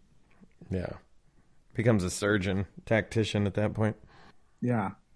And that image of Arnold at the window with the minigun, like that's got to be one of the all-time iconic shots. Incredible. Oh, yeah. Well, and the only one, of course, without a gas mask because they put tear gas in there. And I just love. He's like, he doesn't need it. He appears more fearsome because all of them like, why doesn't he need it? They don't know he's a robot. So it's just so great to watch him go to work, basically. And then. I love that, like, the score, you just hear this boom, and we see some lights of a motorcycle, and I'm like, fuck, he's back. And now we have a Robert Patrick entering the fray. A new challenger approaches. Heightening. Which, actually, he had been gone from the movie for a while at this point. And so it's almost like he kind of forgot about him a bit, and then, boom, he's back. Yeah, I love they could have a lesser movie would have intercut to something like, he's searching around for the Connors. He's trying to find something, we would see what he's up to while they're in Mexico. And like, no, we just trust you, because it makes it so much more impactful when he shows up. Where it's like, oh no, they have to deal with this too now. Yeah. And then, there's the moment where the cops, I guess, fire a bunch of bullets and they take out Dyson, and who is, he's gasping for that last breath, trying to hold on as long as he can before he lets go of this trigger that will blow up half of Cyberdyne. Fun fact, the cop who runs up and sees him and then tells everybody, you got to get back. That is Dean Norris from Breaking Bad. Oh. Yeah, it's Hank Schrader. Blink and you'll miss it. But the second you see him, you're like, I mean, that guy has a very distinctive look, so like, oh, it's Uncle Hank. Very cool. But I love the Morton's choice to like gasp that way. It's so like you've never seen that on film before. Someone having that kind of a last gasp. No, that hit hard. Felt so bad for him. Yeah. It's like, it's too bad. Like you believed in what he was doing and he felt like he had to do that. But man, it's too bad it had to happen. Yeah. Sacrifices for the greater good. Unless you believe that the rest of the Terminator films are canon, in which case it did not do much. Yeah. Yeah. I have some thoughts on Terminator 3. But I actually I sort of like the ending, but I prefer the ending of this much, much more. And we're almost there. But yeah, so the T-1000 menaces them, catches up to them. After they fend off all the cops, they're on the run in this shitty truck. Yeah. While once again, he's got a big rig. This time it's full of, as we know, liquid nitrogen. And we have another freeway chase. Mm-hmm.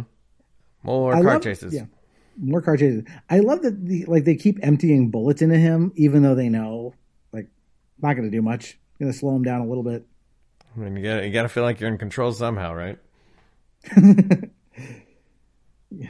What is it? You grant me the serenity to change the things that I can change, and accept the things that I cannot.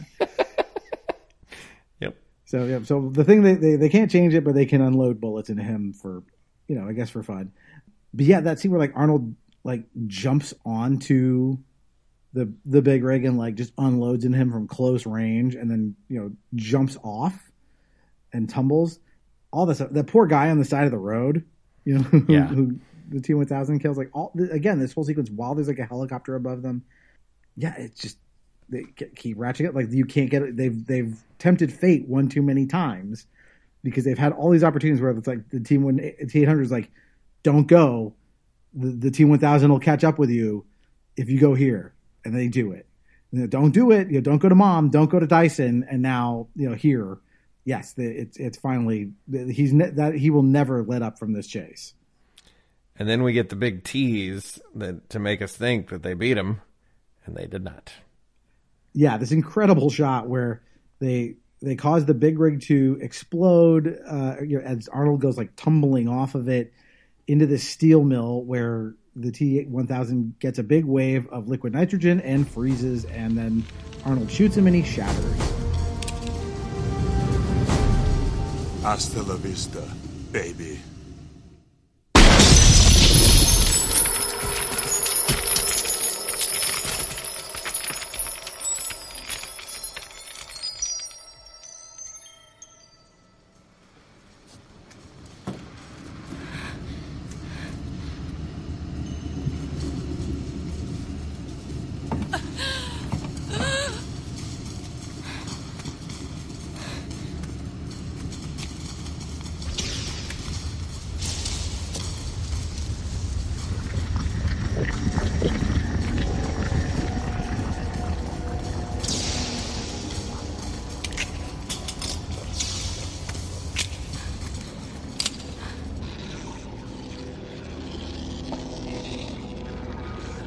We don't have much time.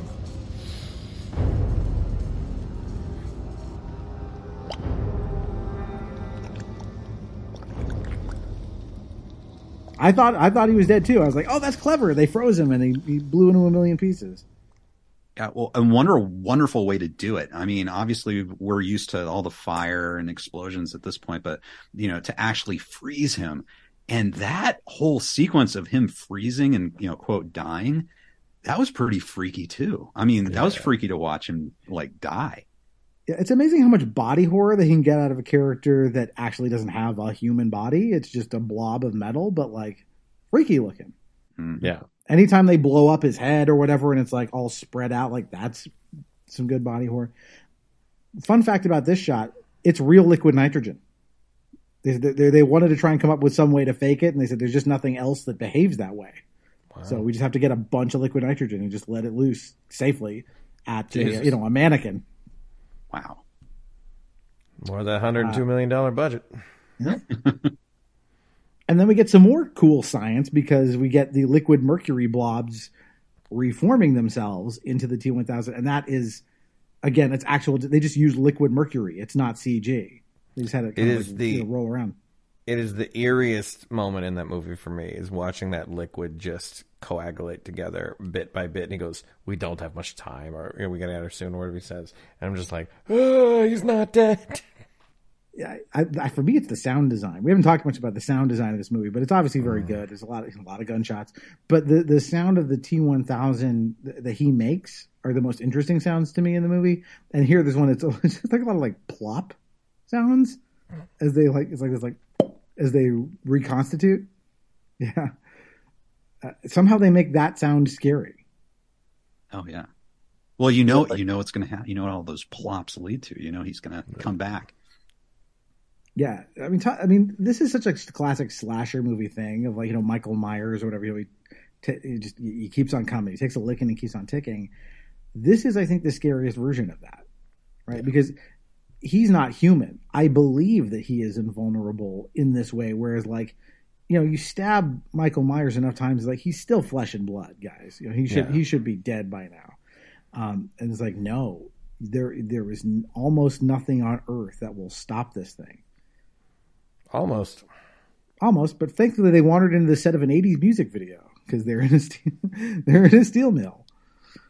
I love this. I was talking about good sets earlier. Like, this is such an iconic way to end. You know, the open vats of lava or whatever the hell it is. You know, the constant machines, the different stairs. You know, it's just like this setting. I don't know if they had to construct it or if it was a real factory they used or whatever. But I still think it was one of those iconic settings of like an action sequence in a movie. It is a real steel mill. It was out of use by the time they filmed it, but it's out in Fontana, California. So they took over. I mean, like I said, it was defunct, so they could do whatever they wanted with it. But again, it's also like drive something. It's a very mechanical setting, right? It fits this the machine on machine action, and because we've seen a lot of, like, I feel like a steel mill is a very commonplace for an action sequence in some ways. Like, there's that whole scene in RoboCop where they're at like a refinery or something, but this is, it's more hellish because it's like everything is like bright red. You can tell how hot it is in there. Just a miserable place to be. And once again, we get a cat and mouse game between everybody, and the T-800 seemingly is completely destroyed. Yeah. Yep. And to add on to that, one thing I love about this location is that it is where something like an advanced machine could be forged. It's almost like a birthplace for something that's crafted with metal. You know what I mean? And it's got that birth aspect to it, but also maybe the death aspect that we'll see later. It's a great kind of alpha omega thing for these metal creatures. Yeah, and the fight between the two of them is so, like, I mean, it is brutal. Like, it almost makes you believe that the T-1000 would have a personal grudge against Arnold at this point, even though it should be incapable of that. Because, like, he doesn't kill him efficiently, like he might be able to. I mean, it's a lot of just like beating him hard, and then he rams him through with that spike, right through his torso, and you watch the light in his eye go out. And it was just really intense. And then it's like, again, the tension goes up because now Sarah and John are on their own without an Arnold to help them. I know that the machines aren't supposed to feel joy, but I swear Robert Patrick puts a little bit of joy when he's killing Arnold Schwarzenegger. Like, I mean, he puts the spike through him and he's kind of just turning it, or he's shoving that huge bit of steel into his head 3 or 4 times in a row. It's like I got, you're my bitch, There's another deleted thing here, that kind of a little plot thread that they dropped, which is the idea that the freezing and breaking up and reconstituting, it didn't kill him, but it kind of messes with him and however his software works, because there's scenes of him like glitching a little bit after this. And this was meant to lead up to a scene where obviously there's 2 Sarah Connors and we got to figure out which one's the real one and which one's the T-1000. And there was going to be a slight glitch that let us know, or lets John and the Terminator T-800 know which one's the real one. So there's shots that you can watch where, like, he puts his arm on like this black and yellow striped thing, and suddenly it's like black and yellow all up his arm. Yeah, it's like he can't help but mimic it. Well, yeah, the idea that like he is vulnerable here. He's been slightly weakened in some way, which I'm glad they got rid of that, because we want to believe all the way to the end that he is just, there are no weaknesses. And then we get him. We've seen him do his impressions before with the Foster family, but now we hear what appears to be Sarah Connor's voice calling to John, because they've split up. Yeah, and I love the confrontation between him and her, because he could kill her instantly, but he doesn't. He kind of like he puts that spike in her near her eye and goes, "Call to John."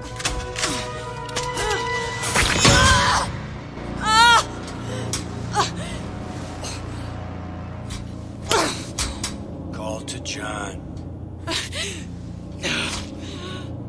I know this hurts. Call John.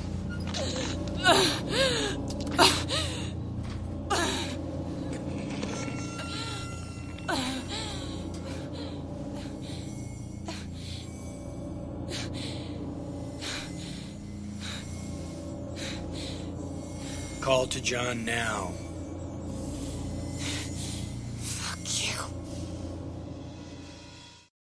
I love this. It's so like it's intimidating for him, but it makes her look like a badass, because she's not backing down. Nope. Do not mess with a mother. It's probably the most mama bear thing in the movie. Yeah. And I just love this. And then we cut back to what the T-800 is waking back up. Yeah, alternate power source. Yeah, which is amazing. After the sad supposed death, we get him to come back. Yeah, yeah, and I love the way he comes back, because now we're at a point where like the T-1000 has John, or has Sarah, right? Basically at her throat, sort of like she did with the psychiatrist. John is there. He doesn't know what to do because he doesn't want her to die, and Sarah starts firing into him. I forget. He's near the end of the ledge.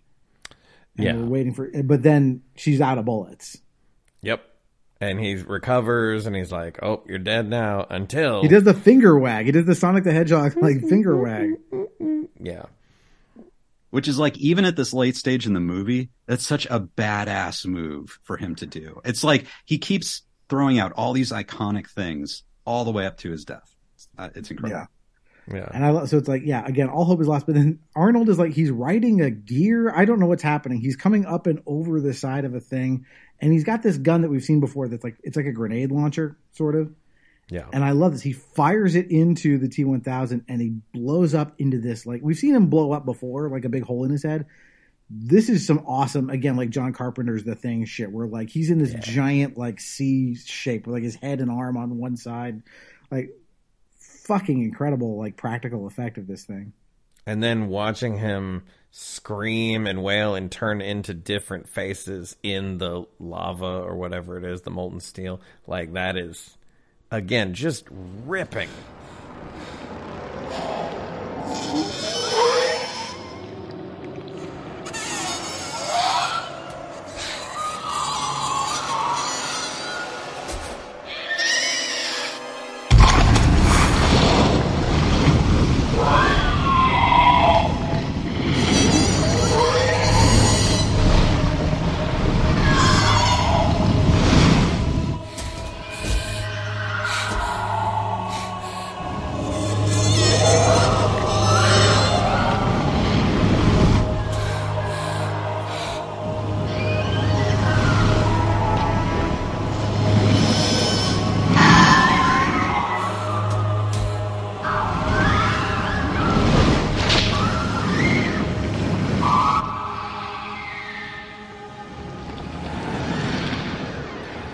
I mean, again, great use of CGI, but also I want to call out like the sound design here, because like this like it's the sound it makes in its death throes as it's swimming in the lava are incredible, and then that last shot of like its face turning inside out into its face again. I don't know how else to describe that. Like, perfect character death. It's not since the Wicked Witch of the West has there been someone melted this good.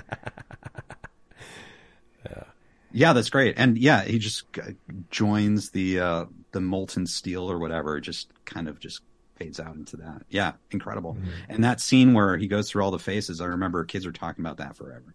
Like it's just that idea of like dying but going through all the faces he'd been before. Yeah, we talked about this, Rich, on a prior podcast because they pull that trick in Batman, the animated series with Clayface. He does a similar thing when Batman defeats him. And like, there's something about this like shape-shifting thing, like frantically, basically flailing around trying to do something as it shapeshifts into things we've seen before. It's just, again, the only word I can think of is evocative, but like it's, this thing that's been so inhuman, like watching it, like it's anytime you have like something that thinks it's invulnerable, suddenly realize, oh shit, I'm not invulnerable. I'm on board for that. It's so cool. Yeah. But then, you think, oh, that's the end. And then there's one more big old rip your heart out of your chest moment. Go for it, Rich. You can talk about what happens. I can't self-terminate. There's one more chip, points right to his head. And then John Connor puts it together and we get another. This poor kid has been through hell his whole life, this whole movie. And finally they get rid of the bad guy and you think, oh, we can just chill for a second. Nope. We got to murder your father figure. It's over. No. There's one more chip.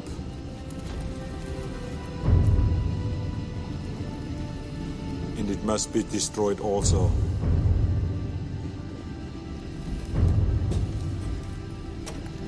Here. I cannot self-terminate. You must lower me into the steel.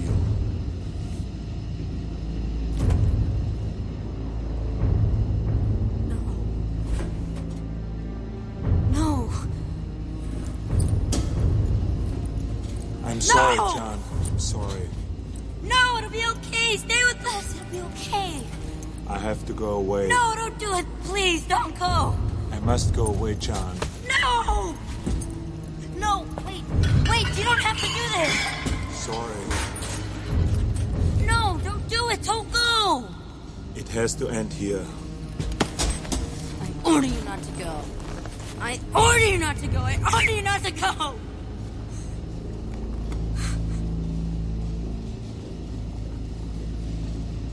I know now why you cry. But it's something I can never do.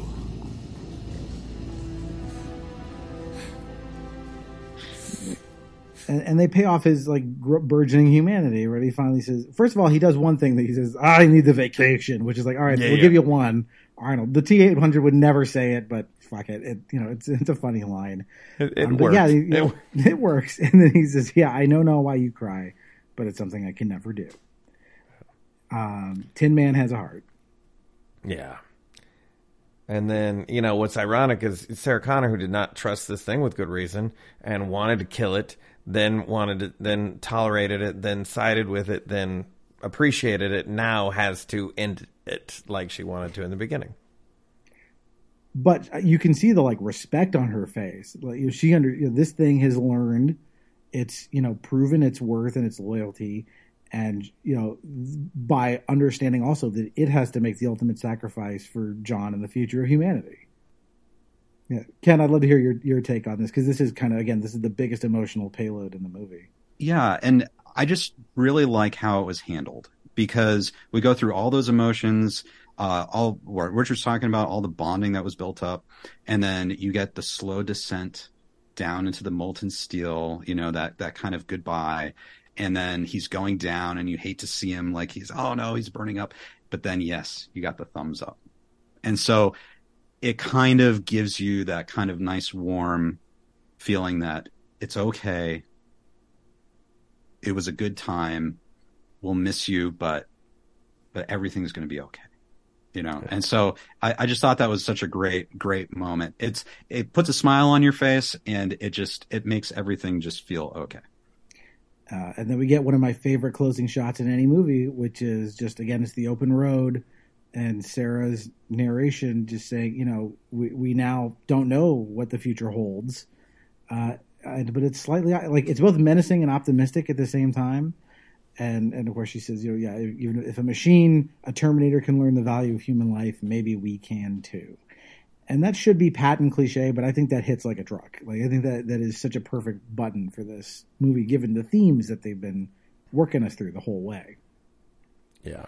It tight storytelling, had a very clear underlying message that they never hit you over the head with, but powerfully showed us throughout the whole way and just put a bow on it on the end. And it's so much better than the alternate ending they had, which they did shoot. Yeah. Yeah.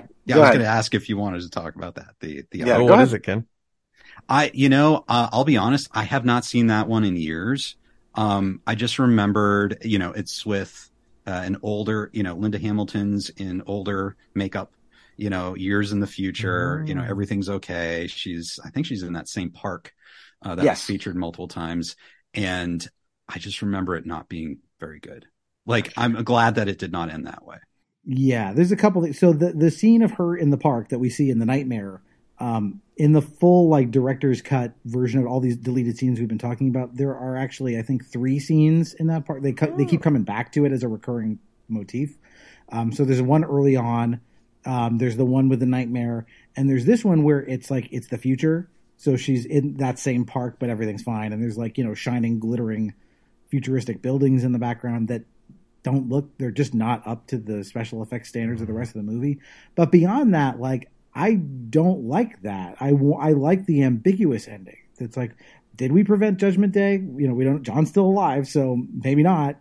But there's hope in the uncertainty of not knowing what the future will be. It's so strong. I will say, I actually kind of think the ending of Terminator 3 is kind of an interesting idea from a sci-fi writing perspective, but I don't like any of it because it undoes this. Yeah. So, yeah. But that is Terminator 2, guys. We did it. So I'll ask the question I always ask, which is, why do you think this movie has endured for 32 years? Why do we still love Terminator 2 today? I think Ken put it best. I think he said this perfect storm, just everything, and then Doug, you said like best sci-fi, best action, best Arnold movie, like one of the best like stories just in general, great acting, great music, great editing, great special effects. I mean, just like every category works. Yeah. I totally agree with that. And also, something we really hadn't talked about yet is the idea of Skynet.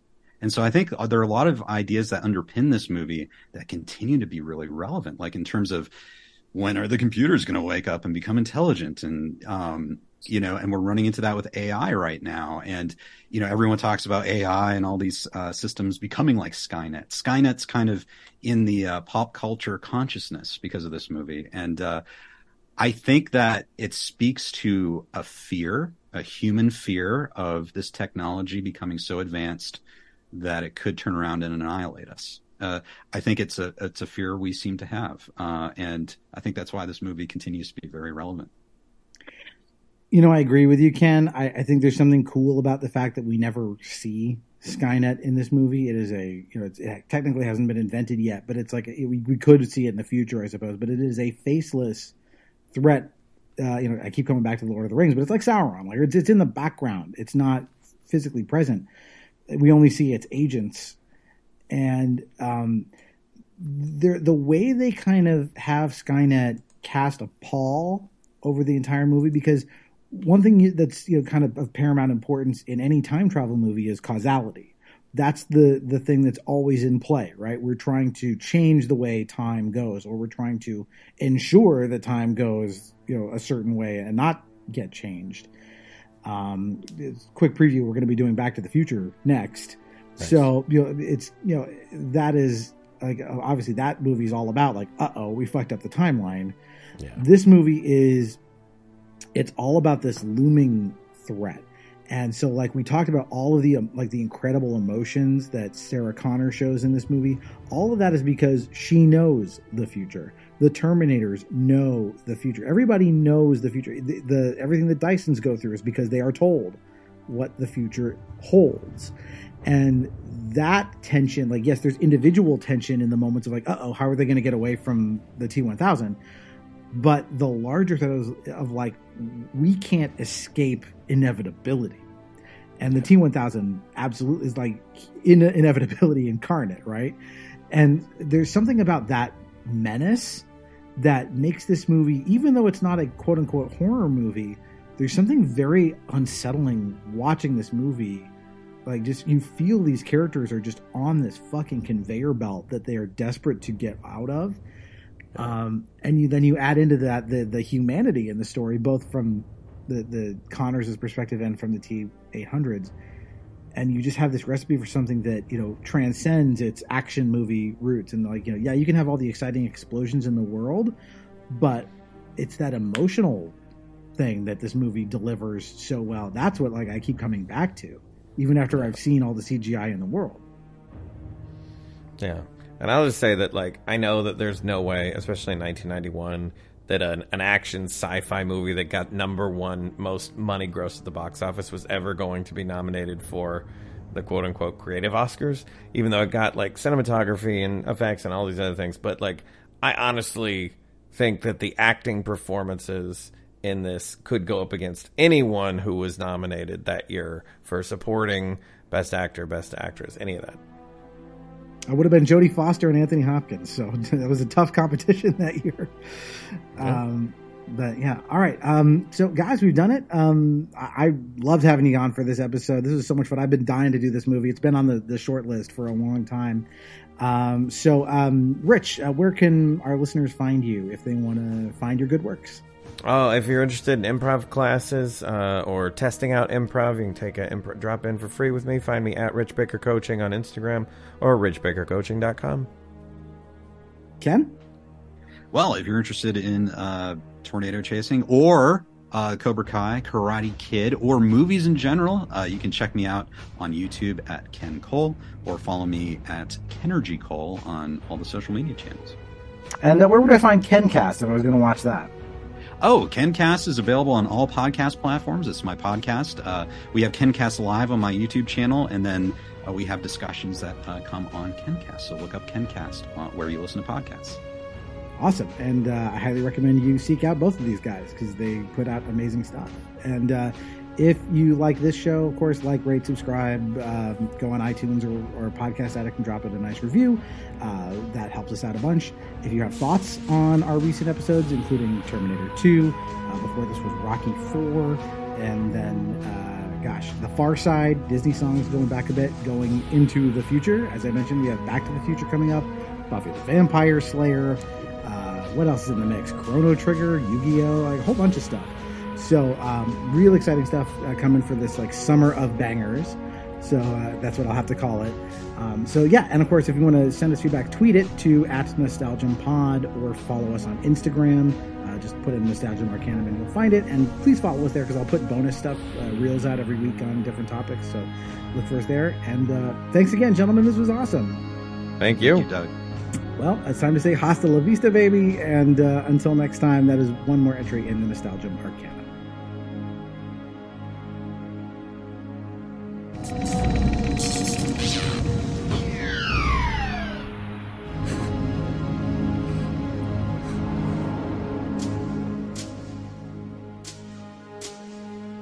The unknown future rolls toward us.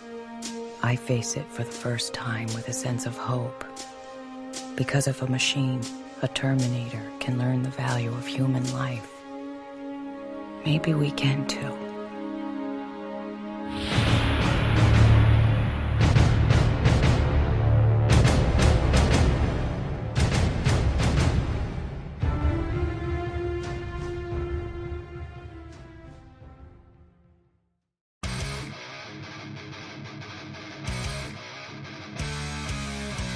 Okay, listen to me.